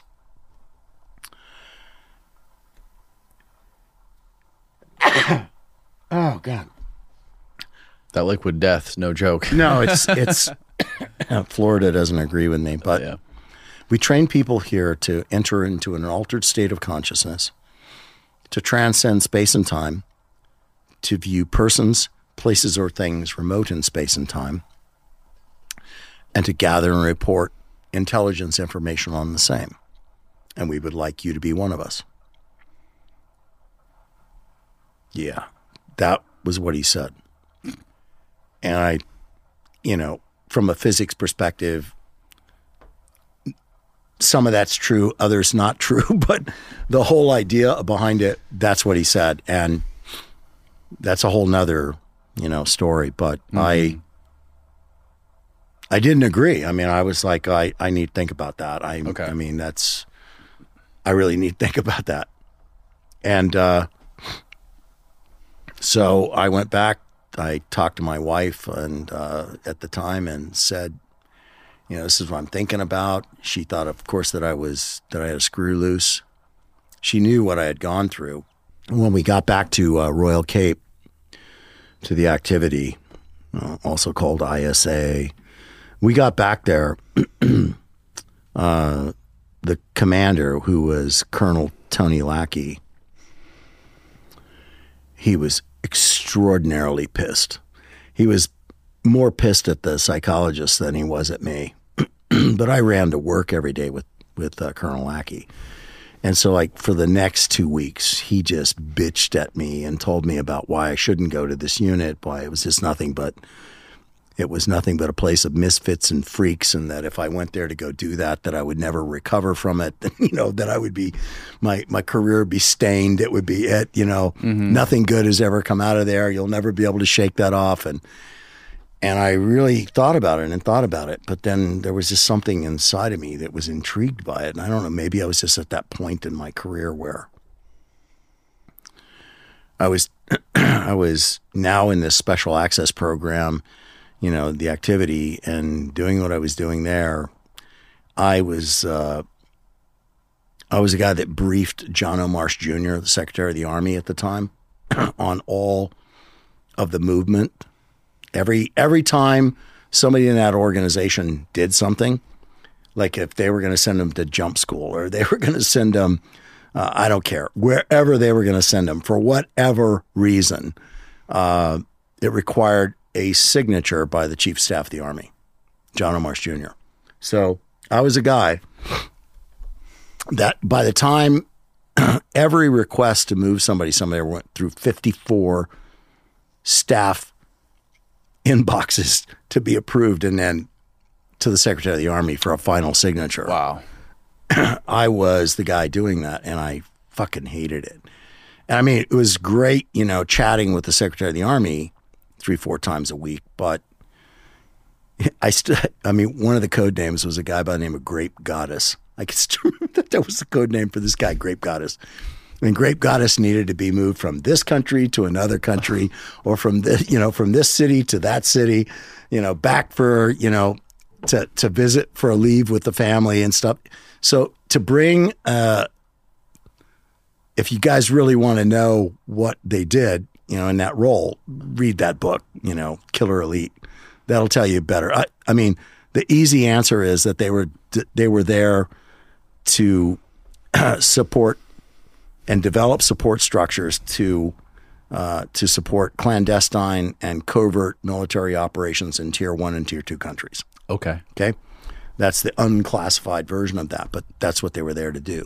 So you had guys that they had covers, they had code names, and they were there doing that. And they could have been doing something like making sure that they were able to get somebody witting from Coca-Cola bottling company in Brazil, shall we say, to set up a number of safe houses, or some trucking company to be, to have trucks on call if they needed them, or other safe houses in other places. Wow. It's that kind of thing. Okay. So that's your job. You go there to do that shit. This organization also, here's another big shattering thing I haven't talked about in a long time, and I found this out. Now, Sean probably didn't tell you, but I'm LDS. I'm not practicing, but I graduated from Brigham Young University. That's where I did my undergraduate work.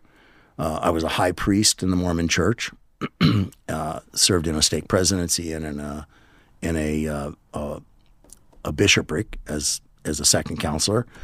And I see this operation that I'm now going to brief the Secretary of the Army on, that we're sending like five soldiers who are not LDS, by the way. They're not Mormons. And we're sending them to the language training, to the missionary training center in Provo, Utah, and then to the language training center in Provo, Utah, to learn to speak a language. And then we're sending them into the field as Mormon missionaries to spy, on the populace, to collect, to also establish relationships with church members there that could support clandestine and covert military operations. And I went to the lieutenant colonel that had headed this program back in the back of the building, in another skiff. So you're in a skiff, you go to another skiff. And I go in there and I said, is this for real? And he goes, of course it's for real. I go, and the church knows this? I mean, they know, because I remember at BYU, returned missionaries would always say, yeah, it was really tough down in Central and South America because everybody would point at us and go, oh, you're CIA kind of things. And I just thought, well, that's ridiculous. Why would they think that? You're walking around in a suit and a tie or short sleeves with a tie on, and you've got your badge on, elder so-and-so, right? And you're doing that. Why would they think you were CIA? Well, now I fucking know. Wow, that's bizarre, isn't man. It? And now I have on occasion, given talks at different places obviously around the world, and I did one in Cedar City, Utah, years ago. God, back in the 90s, and there were like 180 people in this place, and I told that story. And I expressed frustration that I always took really great pride in the fact that church didn't take any money from the federal government. Whenever the federal government, or the state government might have come to them and said, well, if you don't do such and such, or if you try to do such and such, we're going to withhold our, the money that we give you. And the church was always very clear, coming back going, you don't give us any money. And we don't accept any money from you, so you can't make us do that if it was against the doctrine of the church. Like at BYU, it was they didn't have co-ed residences, co-ed dorms, stuff like that. Right. You were either, like if you had an apartment complex, it was either a male apartment complex or a female apartment complex. You could not put the two together in those days, back in the 70s. And so there was a whole big stink because the church went and they put these apartment complexes off limits. If they catch them doing, trying to integrate them, they would put them off limits, which meant that students could not reside there. You'd have to find another place because it was now banned. And if you wanted to go to BYU, you had to live by that code of conduct and adhere to what, the church or the school had said about that. So the apartment owners were up in arms, and they were trying to turn this into the giant lawsuit. And they were going to sue the, Brigham Young University. They were going to sue the church, and they went after trying to do that. But it was huge in the newspapers back at the time. So right around the time they shot Gary Gilmore. And who's that? Gary Gilmore was a murderer that was convicted, who in Utah, in the Utah State Prison, asked to be executed by firing squad. Oh. Yeah. I've never heard of it since, and I had never heard of it before then. But Gary Gilmore, they executed him at Utah State Prison by firing squad at his request. Right around that time, all this shit's going on. And I just remember, you're reading in the paper because it's like the president of the university was Dallin Oaks, and I can't believe I remember that stuff. But, the federal government was going, well, you can't do that to these apartment owners. You can't put these kinds of decrees upon people and say that students can't live here or live there. And they went, yeah, we can. And like, no, you can't.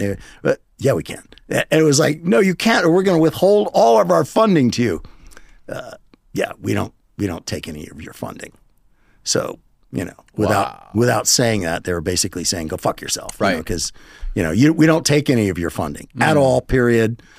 You don't, none of these students are federally funded in any way, and we're not federally funded. So, yeah, we will do that. Did you hear about that story about that huge Mormon community that was down in Mexico that was killing cartel members? Mm-hmm. They were like super, like very heavily armed. I think like people got in there and saw that these guys had like ungodly amounts of weapons and ammunition. and they were like hunting down the cartels. That you know who they were related to, right? No. The guy was a presidential candidate. Dark-haired, handsome guy. What the fuck is his name? His family comes from. That's where he came from. A presidential candidate in Mexico? No, presidential candidate in the United States. Oh. God dang it! Now that we're mentioning it, we can look it up. we gotta look this up because, that's what that is from. Mitt Romney. Oh, really? Yeah, Romney is he's LDS, and his family kind of originates in the Arizona area, but then they went into Mexico and started this agricultural work in Mexico, and that is his family. There are extensions of his family down there. Yeah, big extensions. I mean, like they're related, and they actually, they are down there. And then the cartels were, transiting back and forth and were threatening workers and other stuff. So they just went like, well, fuck it. Let's just, you got AKs, we can buy AKs. You got RPKs, we can buy RPKs, You want RPGs, we can buy them too. We have money, and they were buying it. So they geared up, and it was just that way. It was like, if you want to fight, we'll fight. And that's insane. Yeah. I mean, but yeah, people don't realize that that's one of the places that his family, migrated across the border. There are pieces of his family that are in there that were part of that. So I know that story. Yeah. Okay. So once you started, I take it you made the decision to go ahead and be a part of this program. Against everyone I know's wishes. Everyone's wishes. Everyone's wishes. Yeah. So what did they train you in? What was the protocol of doing it? I guess this gets back to my original question like about an hour and a half ago. How does this whole thing work, and how does the information come to you when you are remote viewing? How do you remote view? Yeah. Well, first of all, being a trainer, I was just fucking appalled that when I got there, it was like, I'm sitting down for my first lecture. Well, the first thing that they do is they bring you into the safe room. And I don't mean safe like protective room. It's a room filled with safes, and they're these file drawer safes. They're like four drawers high. They're like 32 inches deep, 24 inches wide. Combination, you spin the combination, you open up the safe, and you can pull out the drawers. Well, there's one on the far right that's the historical safe. And they said, okay, so before you get your first lecture, you go to this safe every morning, and you start at this file, top drawer, front. And when you get to the last file in the bottom drawer in the back, then tell me, and we'll start your training. So I'm like, fuck. Because now you're just like, it's like, God darn, man, that's a shit. So it took me weeks to wallow through it. And I saw things that were really strange and interesting. And at the same time, things you just look at yourself, in the mirror in the morning and go like, what the fuck am I doing? Like, is this for real? I mean, you drive to work there going, I can't fucking believe what I'm doing. I can't believe I'm an Army major getting paid to, this is the strangest thing I could ever know, to like, I mean, I'll believe anything now, I mean, it's like anything in the intel world you tell me about, okay, I'll believe it because no matter look how at what I'm sci-fi doing. it is. Yeah, I mean, look at where I am and what I'm doing and going to work to do. And so after you get done with the historical file, which is the story of everything leading up to the unit, everything that the Soviets were doing, everything the Chinese were doing, everything the Israelis were doing, everything that anybody else, the Germans, the Brits, I mean, anybody that was dabbling in this, and they were all dabbling in it. Why? Because it was cheap. And it's like the director of the Central Intelligence Agency said back in 73, he goes, I don't care if it's only 3% accurate, or rather 6% accurate. If it's 6% accurate information that I cannot glean by any other intelligence collection means, it's intelligence dollars well spent. I mean, it's 6% of the puzzle. Now, it's far more accurate than 6%. 6% would be very low, actually, but you get what I'm saying to you, right? He was like, fuck it, this is stupid. If we can get a bunch of people in a room and teach them how to go into an altered state of consciousness and they come back and with sketches and verbal, sensory data about something, like, fuck yeah, this is good. Let's do this. So that's where I saw all of that. And then I sat down for my first day of training, and the first guy that steps in front of me is Ed Dames,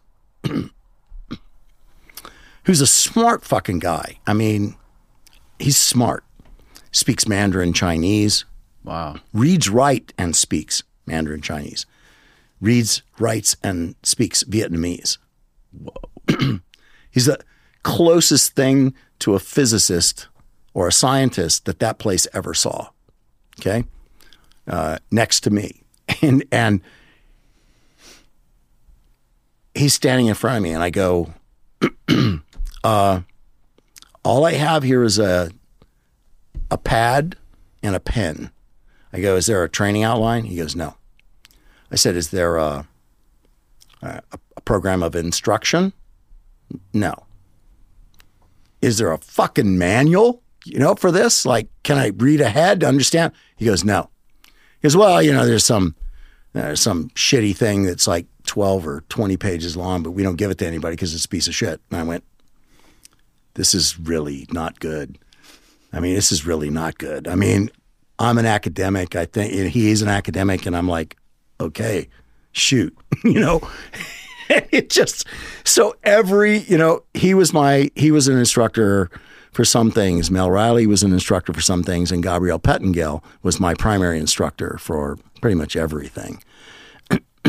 And it was like whatever came to mind that day for that period of instruction is what you were being taught. And for me, that was just like a catastrophic sin, of military training or as an educator. Are you kidding me? So it made it very difficult for somebody like me who wanted to see the protocol, who wanted to understand the dogma. And then they kept talking about things like an alpha brainwave state or a theta brainwave state. And I was like, I'd raise my hand like, but how do you get there? Well, it's like this. And they would tell you like how you're supposed to feel when you get there. I go, but that's not how to get there. And that's not proof. I mean, you're telling me how I'm supposed to interpret a physiological response to being in a brainwave state. And you're telling me that because that's what somebody told you, and somebody told the person that told you got told by somebody else, but you're not giving me any actual empiric evidence of how to get there. You're not telling me. So you're saying it's like all objective experiences being subjective. That's what I meant. Subjective. Yeah. It's all. It's. Yeah. Well, when you get to an alpha brainwave state, you'll feel this. Okay. Well, fuck that. Right. That doesn't mean anything to me. Right. I mean, I understand what you're doing, but no, there has to be a way to get there, and you have to measure and know you're there. I can't know that I'm there based on what you're telling me. That none of it connected. None of it made sense. It was sloppily done and disappointing. And still, you learned how to do it, but it was just trashy done. It was really not a good thing. And there was not a manual the entire time I was there. So I was asked to write the manual the last 90 days I was there. And I wrote a manual. It was like 250 pages long, but I know what happened to it. I mean, once I gave that to Fern Gavin, shortly after I left, he was displaced by, another guy by the name of Dale. And Dale came in there. And I know that all the old school guys that were there just went like, yeah, well, fuck, we're not going to take this Morehouse is only here for 3 years, and we're not going to use a manual he developed. I mean, to hell with that. We've been here forever, and they had. I mean, there are guys still alive today that have been there for 15 years. I mean, can you imagine 15 years out of a 20-year career to be in that place? Hell no. Yeah. I mean, I never had any intention of going into that place and being there like that. I was there to check a box, to get what I could get from the organization. It was my second special access program at that point, and I went off to another special access program before going to Command and General Staff College, and that's a whole nother story. But the third special access program, but yeah, it was just shoddy. But despite that, you could sit there as a scientist or as an academic, and you could question things. And they didn't have good answers for them. They just kept telling you, push on, push on. You're going to get to the point where those questions are going to be invalid. And what they were saying is that there's this crossover point just through the act of doing it, that you're going to get to a place where the volume of verbal and visual data exceeds your ability to explain it away when you're given the feedback. You're not going to be able to look at the feedback and go, well, I could have just made that shit up, because it's going to be 20 pages of verbal and visual data, textural sketches, contour sketches, dimensional sketches, geospatial sketches, colors, temperatures, textures, tastes, sounds, smells, right? Emotionals, intangibles, aesthetics, all these levels of data that you're going to start producing based on each stage that you move through, stage 1, 2, 3, 4, 5, all the way out to 6. By the time you get into stage 3 in your training, that's that's where you're now like pushing up to 3 months of training.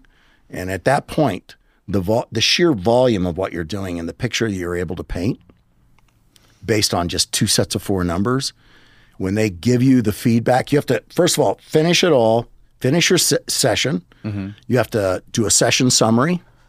You have to reference your sketches and all these other things. And so you pull together the summary and then you hand that in, and it's evaluated. It's evaluated by your trainer, by your trainers, and by the program manager. And only after they are looking and evaluating your structure, the structure is all they give a shit about at that point, only the structure, so that you understand in stage 1, you do these things. Stage 2, you do these things. Stage 3, you do these things. 4, 5, etc. Right? So that's what they're looking at. If there are violations in the structure, they don't give a shit about your content. But if there were violations in the structure, they would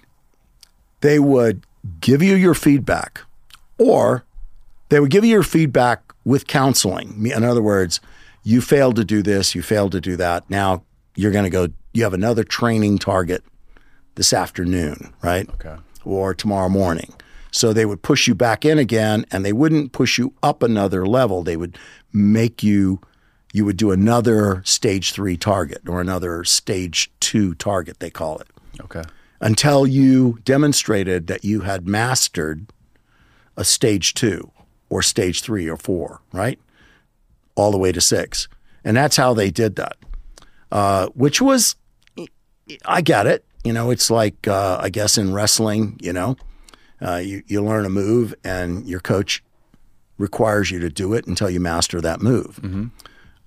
And if you don't, then you either he does something different or, he keeps you working on it till you master the move. So that was the idea there. Okay. And I understood that. And, but by the time you're into stage 3 and into it, sheer volume of the data that you're producing, the story that you're writing in the session summary, and then they would hand you the feedback. The feedback in those days really sucked. It was like, a Xerox copy of a Xerox copy of a Xerox copy, so mostly black, and then some textual descriptions of what you're looking at. So they're really horrible. Nowadays we do video, Right. we put all kinds of links in it where you can go this place and look at it.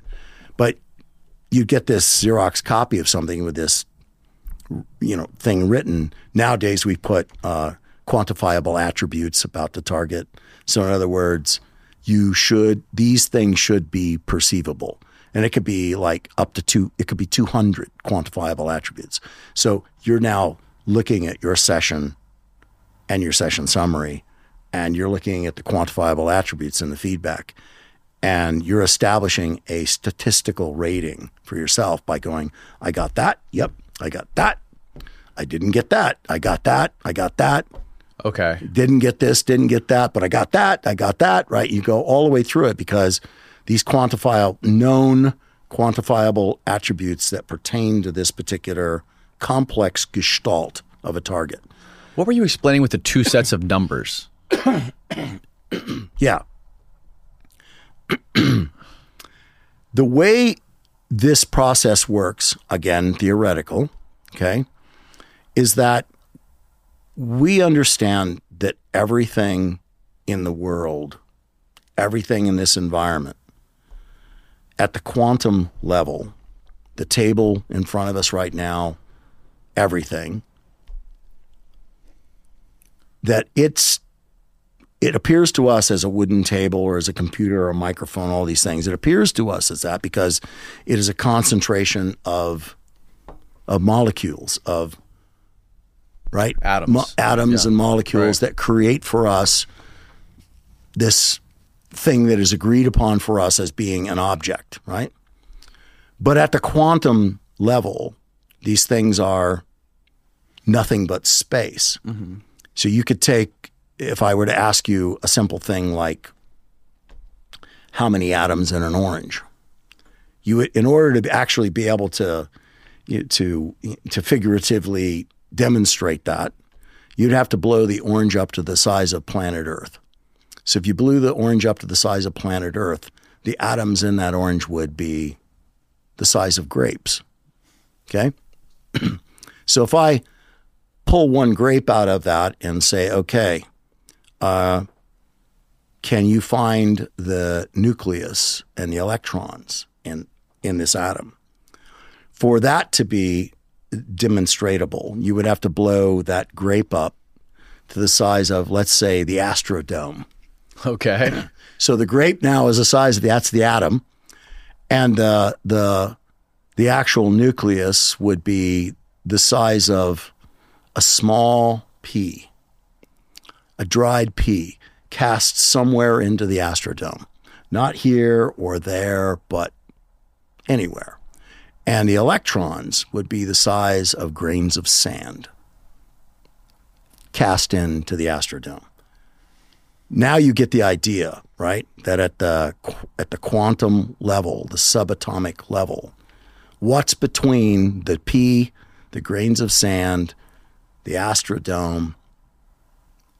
Space. Now, what's that space filled with? Now it goes into particle wave theory.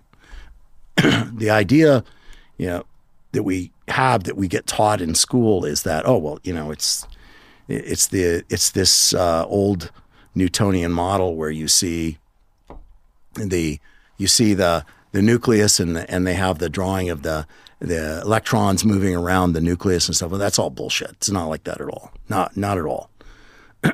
In particle wave theory, you hear people mentioning, they'll say, well, when it's observed, it's a particle. When it's unobserved, and people don't understand what that means. When it's observed, it means it's when it's measured.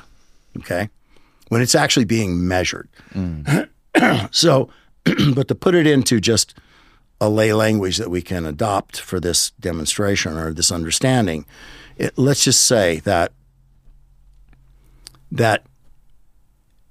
from a field now, that space is filled with waveform because that's actually how it exists. So when it is observed or measured, that waveform of a particular particle now, it coalesces into a particle and it's a position. So position 1. And when it is no longer observed or no longer measured, it decoheres back into waveform. When it is measured again, it coalesces back again into a particle, and it's now position 2. When it is no longer measured or observed, it decoheres back into waveform. If it is observed again, measured again, it coalesces back up, now particle point 3, right? So when you look at that, your conscious mind says, for those that don't understand that, they go, oh, well, it was in position 1, now it's in position 2, and then it went to position 3. And so that particle went from it went the most direct path from position 1 to 2 and from position 2 to 3 by the most direct path. Quantum mechanical concepts say, no, it did not do that. What it did was when it decohered back into wave form, it traveled by, and you got to hear this, every possible path. Every possible path, which means that the waveform is omnipresent, omnidirectional. And if that waveform carried a signal, like a radio transmission, it would then be a source of omnipotent information from any place. And that's what it is saying. Every possible path. Not the most direct path, every possible path. That means that waveform, that's where these terms come of the holographic matrix field, right? The collective unconscious. It's everywhere all at once. It's everywhere all at once. Which means that if we are born with the inherent ability to do this, and these pieces were not put together back in the 70s with SRI, but they are now. And that's what I teach. But if we're born with that ability, think about the grand plan that would have given humans that capability to be omniscient, omnipresent, omnidirectional, right? Omniscient, omnipotent, omnipresent. It gives an understanding of so many things in the world that we had before just gone like, well, what the fuck does that mean? I mean, how can you be everywhere at the same time? How can you be right? How can you be? It's a concept that is expressed and understood now from the quantum mechanical perspective. That's what that means. And it is tied to everything in quantum mechanical concepts, the particle wave and beyond. It's saying that's why you're able to close your eyes, get into an altered state, and tap into something that you asked the question earlier that happened in 1942 or 1542 or 42, AD or 42 BC or something like that. Can you do that? Yes, but that's going to be a whole nother lecture for you. But it is understandable, and it is teachable for that you can do that. It's understanding the moment. It's understanding patterns of potential. It's understanding change distribution. It's understanding probability distribution. It's understanding the equation of the moment. All of those things are pulled together, and we get it, and we understand it now and what it is. So how are you as a remote viewer able to tap into the waveform expression of something? Because it's not about you going, so the whole transcend space and time thing, I told you that was not what it was. You're not transcending space and time. You're just going into an altered state of consciousness, and you are detecting the waveform expression. And you are then at the speed of human thought decoding it into a four-dimensional language. So the detecting process happens in what is called eight-dimensional hyperspace. It's a complex, you can read up on it, but for us to talk about it would be 4 hours. So that's eight-dimensional hyperspace, It's just saying that it's an omnidirectional, an omnipresent, it's an omnipresent concept of showing how multiple dimensions are all interchanged, and you can be in one and then you are in all 8 at the same time. That's what that means, 8-dimensional hyperspace. There's a lot been written on it. There are even GIFs out there that you can look at a GIF, and you can see by the GIF and how the GIF operates that you can put yourself anywhere in the GIF, and when you put your mouse cursor there, what ends up happening is as the 8-dimensional hyperspace folds and moves, you're in every dimension of that 8-dimensional hyperspace. So essentially what it's saying is it's trying to give you an explanation, a scientific understanding of what we're saying when we're talking about omnipresence, right? Okay. So something in the future, something in the past, something in the present. It's not about transitioning space-time. It is about just looking for that particular signal line is the term used for it, that particular signal line. And when you can tap into that particular signal line, it's an omnipresent waveform expression of something, right? And so in that waveform expression, it's like the reason the holographic matrix field is used is because you have to understand what a hologram is. A hologram, when you're first, let's just talk about the waveform, and then I'll go to the hologram. It means that waveform expression has all the information that you're looking for, all of the colors, textures, temperatures, tastes, sound, smells, aesthetics, dimensionals, intangibles, etc. Now, when you're saying this, when you're explaining what you're explaining right now, are you saying that everything is everywhere all at once? Is it at the same time there's multiple outcomes of the world or the universe all at once? Like, for example, say the Nazis won World War II. Would there be an example of, like, right here, right now, like that potential is also here? That's an excellent question. It's not what I'm saying. Okay. Like that movie or that book there was a film based off it. The Man in the High Castle. Yeah. That's not what I'm saying. When you're given a target coordinate, you as a remote viewer don't have any idea what the target is going to be. You don't have any idea. Only the person, there's somebody else guiding it? Program manager. Okay. So the program manager, going back to the unit, the program manager gets a request for intelligence comes from a customer, right? Mm-hmm.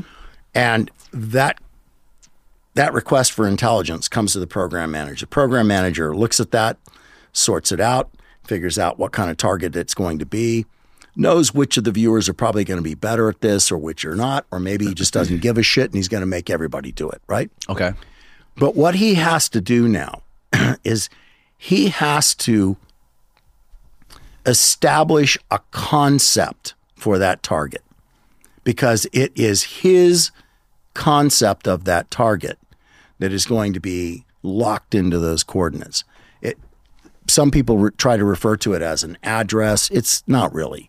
It's a concept of the target. And why does that have to be there? Because if a concept of the target is not established, if there is no targeting question that helps to establish that target concept, it becomes like a shotgun blast of potentials and possibilities, right? Okay.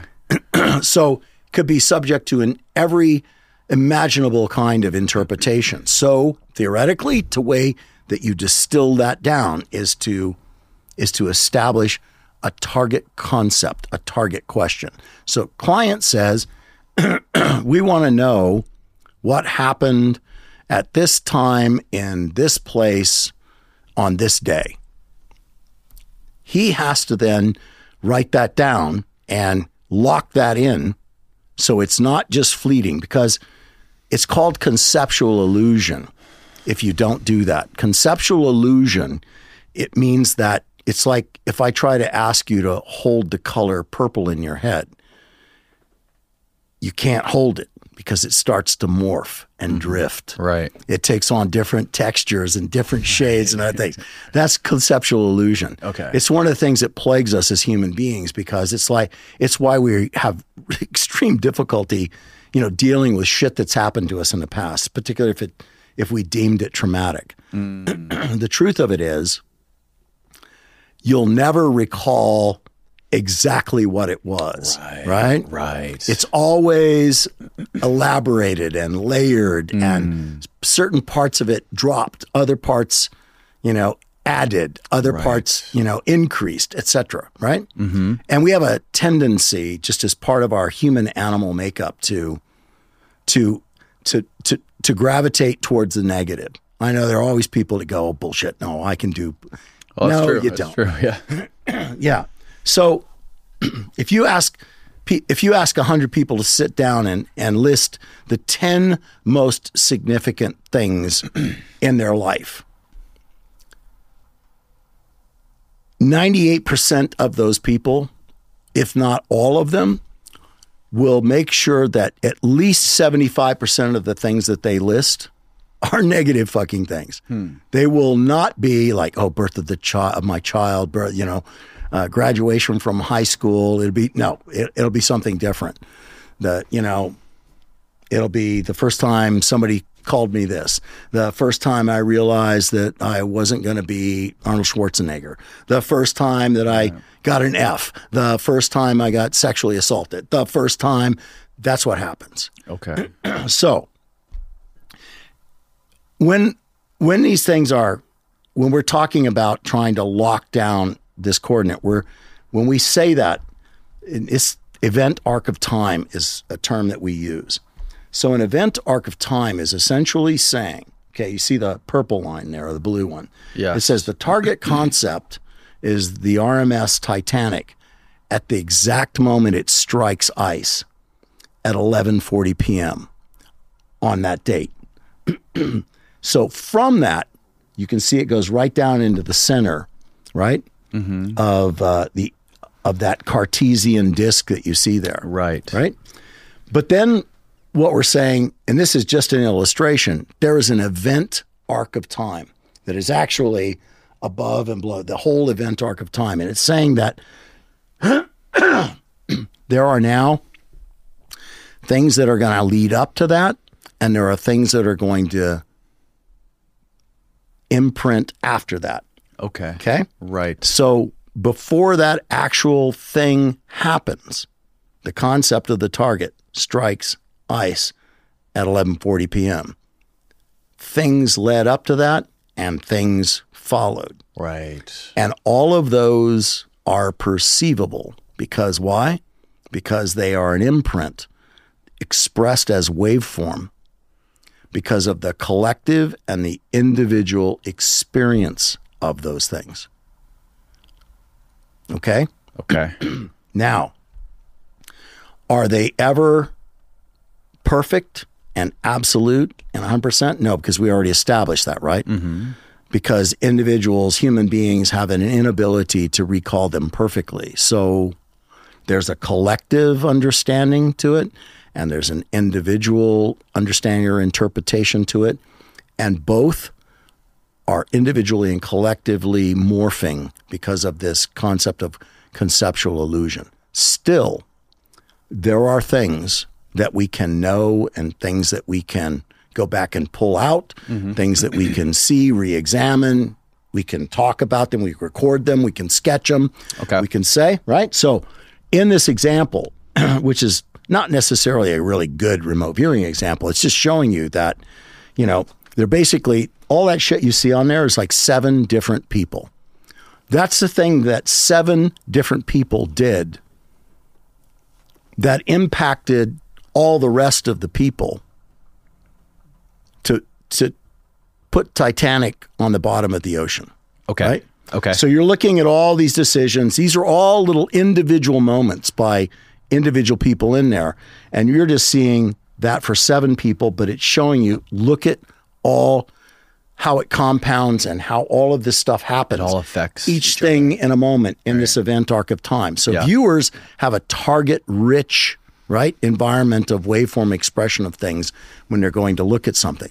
Okay. You may be sending them to look at the Eiffel Tower. Okay. But there's, based on the concept of that target, like it could be in present time, it could be the day that it was first opened, it could be the day that Adolf Hitler was standing on it, you know, looking out over Paris. It could be anything. And if you looked at that, and that event was that blue line there, all these things would be happening along So you don't many give this axes. to the viewer?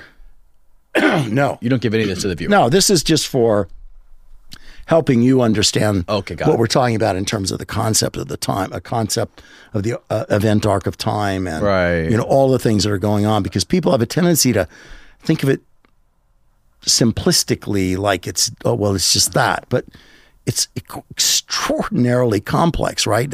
Of what's going on.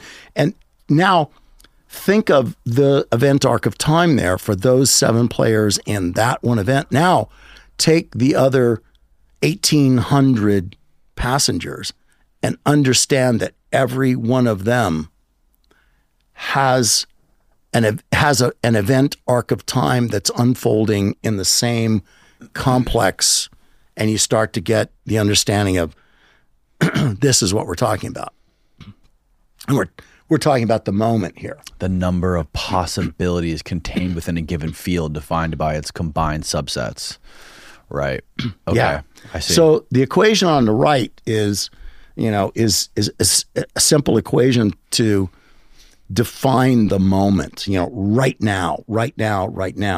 But there are aspects of that are not displayed here, because whatever is going to happen right now, there is also a cone of probabilities, meaning that from an infinite field of potentials, and people sometimes can't get their head around that, right? An infinite field of potentials. Now, the moment is just like, think of it as like a line or a pencil moving through this infinite field of potentials. Consider the infinite field of potentials in that sphere that you see there. Think of it as an infinite field of black and white ping pong balls, okay? Okay. As this moment is moving, the ping pong balls are not moving toward the moment. The moment is moving. Because why? In the equation here, it says that the moment is defined by the sum total of change approaching zero plus change approaching the infinite. Time approaching zero plus time approaching the infinite. It means that change and time never reach zero, meaning it's in constant motion, and change and time never reach the infinite, which means they never get to the edge of potential or possibility. So they're moving in that way, that the moment is constantly moving. So the idea then is, when you get into like some of the theories and experiments of guys like the old Jewish physicist Itzhak Bentov, right? There's a great book, Stalking the Wild Pendulum. I know physicists who have told me I became a physicist because of this book. Wow.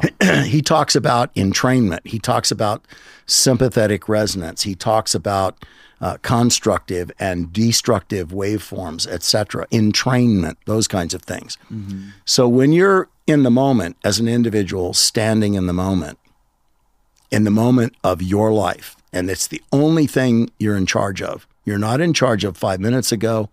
You're actually not in charge of 5 minutes from now. You're only in charge of right now. And you're only in charge of how you're reacting to what's occurring in the moment right now. And in the theory of this, what happens is, as you in the moment process and resonate in the moment, you begin to entrain from this infinite field of possibilities, infinite field of potentials, things that are possibilities that are resonating in the same way you are resonating, begin to entrain, meaning they theoretically begin to line up. They're called patterns of potentials now. Okay. So I see. That makes sense. Make sense? Yes, that makes sense. It's much more complex than this from a physics perspective. But in a lay terms, you're getting the picture, right? Absolutely. So the moment moves, and it's not moving in a linear time, in a linear fashion. It's not left to right. It's not going from here. It's moving through an infinite field. But you're staying within a cone of probability. Everything that you do. a cone of probabilities begins to establish itself, and what that's saying is there's a distribution relating to time that as the moment moves and these patterns of potentials line up, right? That as the moment gets there, that there could be one pattern of potentials and only slightly altered from that a different pattern of potentials and a different pattern and a different pattern and a different pattern. And as the moment moves, and your resonation, your frequency is what attracts those patterns of potentials. That as you move towards them, that they're shifting and jiggling, in this experiment, this thought experiment. They're shifting and moving, right? And the closer you're moving towards those patterns, some become less likely to become part of your reality, part of the moment, and others become more likely to become, right? Yep. So some of those variants start to drop off and drift off. And then as you're moving, all based on your resonance, on your focus, your idea for this, how you're going to respond in the moment, how you are responding in the moment. And this is a really powerful understanding. And when people grasp it, like I can see you do, it's like it changes how you see your role in the world and how you see the world in which you are, right? Oh, yeah, big time. So this is a scientific explanation of things you'll hear people throw out there like, oh, well, you manifest. Fuck. No, you're not manifesting it. What you're doing is you're establishing patterns of potentials, and the more you resonate, the more you are causing that sympathetic resonance or that entrainment or that constructive waveform with a particular potential as you keep moving. Now, here's a big wrench in the works. There's a fucking thing called change distribution. Motherfucker. Bastards. Fuck. Change distribution deals with the idea that there is a collective impact on your moment, a collective impact. Okay. So we don't exist in this world by ourselves. There's a collective impact. And that change distribution can alter and skew even when you least expect it or don't expect it. It can shuffle because why? Because it's a collective change distribution. It's billions of people. There is a global moment shared by all of us, right? That affects the moment that each of us experience. And how does what somebody's doing across in China affect what I'm doing here? It goes back to a whole nother expression of the fact that we're in a. It's like there was an old physicist that explained it in this way. Is this the noosphere? Have you heard of the noosphere? I forget. Somebody explained it to me on a podcast. It's like we're all raisins in jelly or jello. So if the collective vibration or frequency of all the raisins in the jello is at one frequency, you as a single raisin in the jello are not going to not vibrate at that frequency. Oh, shit. Right? Wow. That's a good way to look at it, as a thought experiment for you. Yeah. So, and there are all kinds of other understandings. Like, for example, we live in a capacitor. So there's a negative charge on the surface of the Earth, ionic charge on the surface of the Earth, up 85 kilometers into the ionosphere, and that fluctuates, right? It can go up to 300 kilometers, but it comes back down, so it's misshapen, etc. And there are all kinds of things that cause that to happen, solar activity, lunar activity, etc. But so the ionosphere expands and contracts, but the ionosphere has a positive charge to it. So a negative charge and a positive charge, and in electrical engineering and understanding of that, it forms a capacitor. A capacitor is a storage device for waveform, for power, for energy, right? Okay. So in that negative and positive charge up to the ionosphere, all of the waveforms, and let's just talk about the man-made waveforms. Let's just talk about, radios and television and, everything that's Wi-Fi and everything that's everything, right? All of the waveform expressions of things, GPS, satellites, this, blah, blah, blah, right? All of that exists within that capacitor. So think for a moment how completely inundated your mind is, every cell of your body with the waveform expressions of all those things that are out there inside that capacitor. And then understand that some of it escapes, some of it doesn't, but also the waveform expression of everything outside the capacitor is also inside. You're feeling that, and you're connected to that. You're swimming in a literal sea of a waveform expression of all things. Hence, it's an omnipresent existence in this 8-dimensional hyperspace. Okay. So with that background, so you would kind of understand sort of, and you get it, I can tell. Yeah. What happens then is when we're talking about your ability to do 3 metronomic steps: detect, decode, objectify. And here's why it's not 100% accurate, because you're detecting an 8-dimensional hyperspace.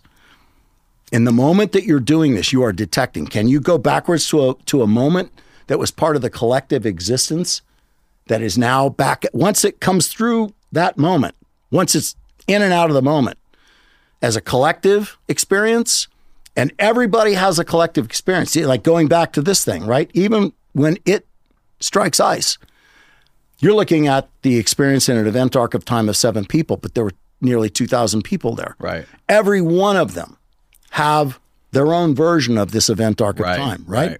So once that moves out of there, once it's out of the experience and it's now back into the infinite field of potentials, it's in the past, we say, but it's really just into an infinite field of potentials. Can you go back to it? Yes. If you go back to it, is it 100% like what it was when you experienced it? No, never. Conceptual illusion, right? Right. Plus, it's got a collective interpretation and reinterpretation. If it was something that affected that many people.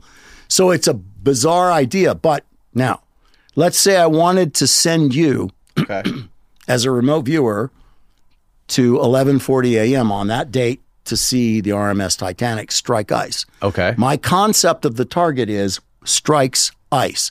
The moment, the very moment that steel strikes ice, all the shit leading up to it and all the shit after it, you'll start to be able to pull that out, to detect it, decode it, and objectify it. But my concept is a very pinpoint moment in time when something happened, and that's what I set as the coordinates for you. So if I do that and I lock that down, you actually, as a program manager, you write that down.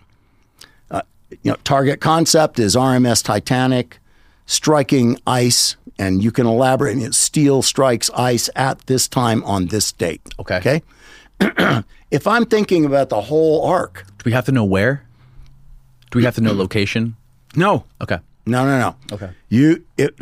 If your intention is you want to know more, right? You want to get You want to get 100 different interpretations. You want 100 different event arcs of time. You see how rich that becomes now? Yep. Right? Yep. So when you do this and you lock down that event, this is what I'm after. Then you assign 2 sets of 4 numbers, and you have to be really good at this. If you fuck this up, the whole group or class or group of remote viewers, if your mind wanders, like you're going, okay, RMS Titanic 1040, and it's like, I wonder if Burger King is still open right now. You know, I think maybe ribs tonight. Or, you know, if you start doing that, what'll happen is now you've skewed the intention, the concept of the target, and some of them will get it, and some of them will just bounce off and go where the fuck ever. And it happens, and it's happened. I've watched it happen in class where I've like given this responsibility to somebody who probably shouldn't have had it, or I gave it to somebody I trusted, but that person had to go to the bathroom, so they give it to somebody else to do, who's part of my staff. But that person's not ready to do it. And that person, goes like, RMS Titanic. And, yeah, when I get out of here, I'm going to go get a salad. And they put the coordinates down, and it's not a hard connect on a concept of the target. Do you follow? It's not a hard connect. Right. Okay. It needs to be a hard connect. Okay. And the harder you can connect it and the better trained you are at connecting it in that way, the better the target results will be from the remote viewers. If you skew, if you're thinking something else, or you can't hold that thought when you assign those coordinates, the viewers will skew. There will be less quality data. But what do you mean when you say assign coordinates? We said 2 sets of 4 numbers. Right. Okay, so now it used to be called random numbers. They don't have to be random. You could say 2023. That's the first 4. And then you could say 0901. Now, I teach always that the last number is a 1. It doesn't have to be, but I teach it that way because as a coordinate remote viewer, when you come off of that 1, you have to respond autonomically with what's called an ideogram. An ideogram is the first graphic representation of the target site.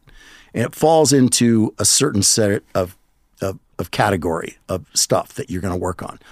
This is, I don't want to confuse everybody about it, but it's either going to be land, water interface. It's going to be mountain. It's going to be a structure, or it's going to be, right? Okay. These things. So that's not what you want your audience to be thinking about. It's just that's why there's a 1 there. Mm-hmm. So you could say 2023 just so you could make sure that for your records, you could know that this class or this group of remote viewers on 2023 did this target, and 09 being September, they did it on September, and the 01 doesn't matter. That part, you're not trying to lock down the day, okay, right? The viewers are trained to put down the date and the time they start and the time that they end the session, and all that stuff on there anyway, right? And their name, declaring personal inclemencies, declaring advanced visual stuff. I'm just telling you that's how the coordinates work. Okay. So the detect, decode, and objectify simply defined are this. Detecting is, again, altered brainwave state, alpha brainwave state, and you have a piece of paper in front of you in coordinate remote viewing. You've taken the coordinates, responded autonomic, you've decoded the ideogram into its ABC components. Don't ask. You don't want to go there right now. And then you're going to start into stage 2. Colors, textures, temperatures, tastes, sounds, smells, dimensionals, etc., right? Okay. Contours. Mm-hmm. So your pen's going on the paper and you're closing your eyes and what are the colors? Now, that is a detecting, and as that waveform expression, right, omnipresent, you're not projecting there. It's all around you. So all you're doing now is based on the address you've been given, which are the 2 sets of 4 numbers, and the concept of everything we're talking about here. Now, all you're doing is prompting yourself. Okay, what colors? And as colors come to you, that's called detecting and decoding. Now, the detecting is 8-dimensional hyperspace. It's done with the unconscious mind. The decoding is when, at the speed of thought, your conscious mind decodes it into 4-dimensional lexicon. Time, height, width, depth. It decodes it into four-dimensional lexicon. So, it's purple, or it's blue, or it's red, or it's chartreuse, or it's no color, white. So, or it's empty, or it's this, or it's tall, or it's thick, or it's long, or it's bumpled. It's whatever. All as you keep going through these things, you're decoding it into the four-dimensional lexicon, and then you objectify. The objectification means you're sketching it on a piece of paper. You're putting the verbal sensory data in accordance with the structure that you're taught in stage 2, or stage 3, or stage 4, or stage 5, or stage 6, right? That's what you're doing. Detect, decode, objectify. Now, why is it not 100% accurate, and why will it never be 100% accurate, and why are you never going to win the lottery as a remote viewer, and why should you never give somebody to invest your money who claims that they've got a hedge fund that they use remote viewing to determine, where to put the money? Because first of all, it's just bullshit, but second of all, it's impossible. It's a human interpretation. Right. It's a human interpretation to detect. That's the purest it comes. But your brain, your conscious mind, right? It has to assimilate it into something that means something in this four-dimensional world. So it calls upon its references. It calls upon your lexicon, what you've experienced, what you've done, what you've seen, what you've read, what you've heard, right? What you've touched, what you've smelled, what you've tasted, what you've felt, all these things. And it does it that faster. Rausch, Elizabeth Rauscher and Targ have written several papers on the speed of human thought being faster than the speed of light. I fucking love it. We cognate faster than the speed of light, which is actually true. So the speed with which we are able to detect, decode, and detect and decode is phenomenal, right? So it comes quick. And once you have it, and the funny thing about it is, because I keep saying it's based on your experience Rolodex or your experience database, a more upgraded term, right? If you don't have a reference for it, if you have never experienced it, your conscious mind will struggle for a millisecond, and then it will call upon the best matching experience that it can. So if you don't know what it's like, to be on the bottom of the Atlantic, of the North Atlantic, you have no idea about the darkness, the pressure, you have no reference for it. Your conscious mind will come up with a match. It'll come up with something close to it. Something you've experienced. Like dark. Right. Okay. Chilly, hard to breathe, blah, blah, blah. That's what it does. Got it. Okay. That's what viewers are constantly working with. And then by the time you take that and then objectify it on the paper, like you're trying to sketch something, some aspect of it. Mm-hmm. You're trying to sketch energetics, or you're trying to sketch pressure, right? How do you sketch pressure? Right. How do you, or you're just trying to write it down, but you have no idea what it feels like most people have no idea what it feels like at 1 atmosphere, to be 33 feet. Right. And understand what the pressure differential is and how that feels.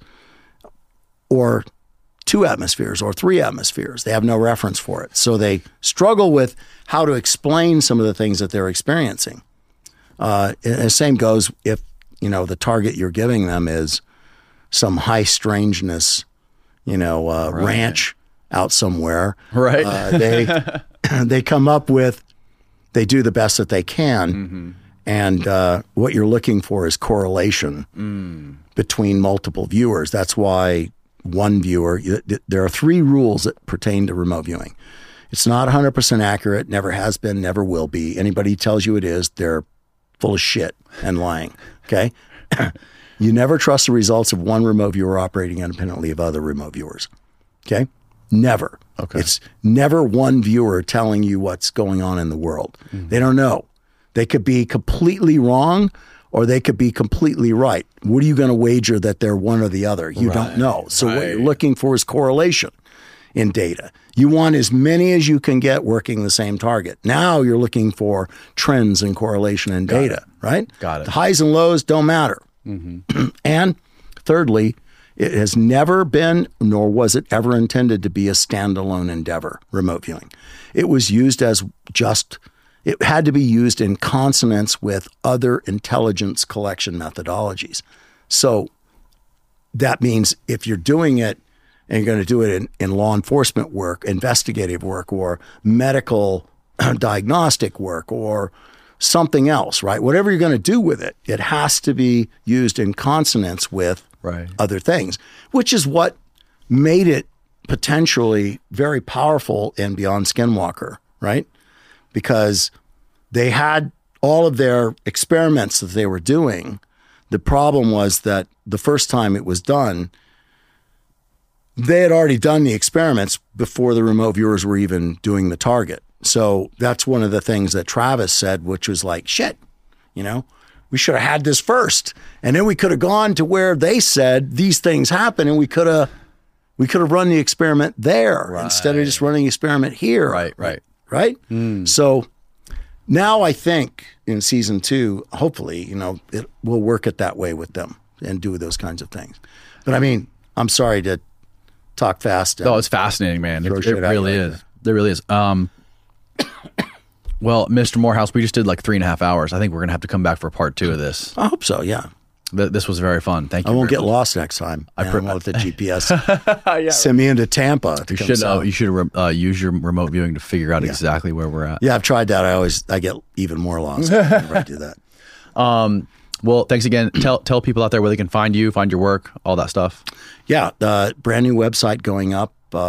It's davidmorehouse.org. Don't go to the .com one. I don't actually own that. And I really don't have anything to do there. And don't buy any of the stuff that's on it either, davidmorehouse.org. And then there is a YouTube channel, which I always forget the name. I have a brand new YouTube channel. As soon as this comes out, it'll be there. Okay, perfect stuff. So, I just look for David Morehouse, David.Morehouse, or David Morehouse on YouTube, right? I'll link it all below so people can find it easy. That'd be awesome. Yeah, perfect. Yeah. Perfect. All right, man. Thanks again. It was my pleasure. All right. Goodbye, world. Woo!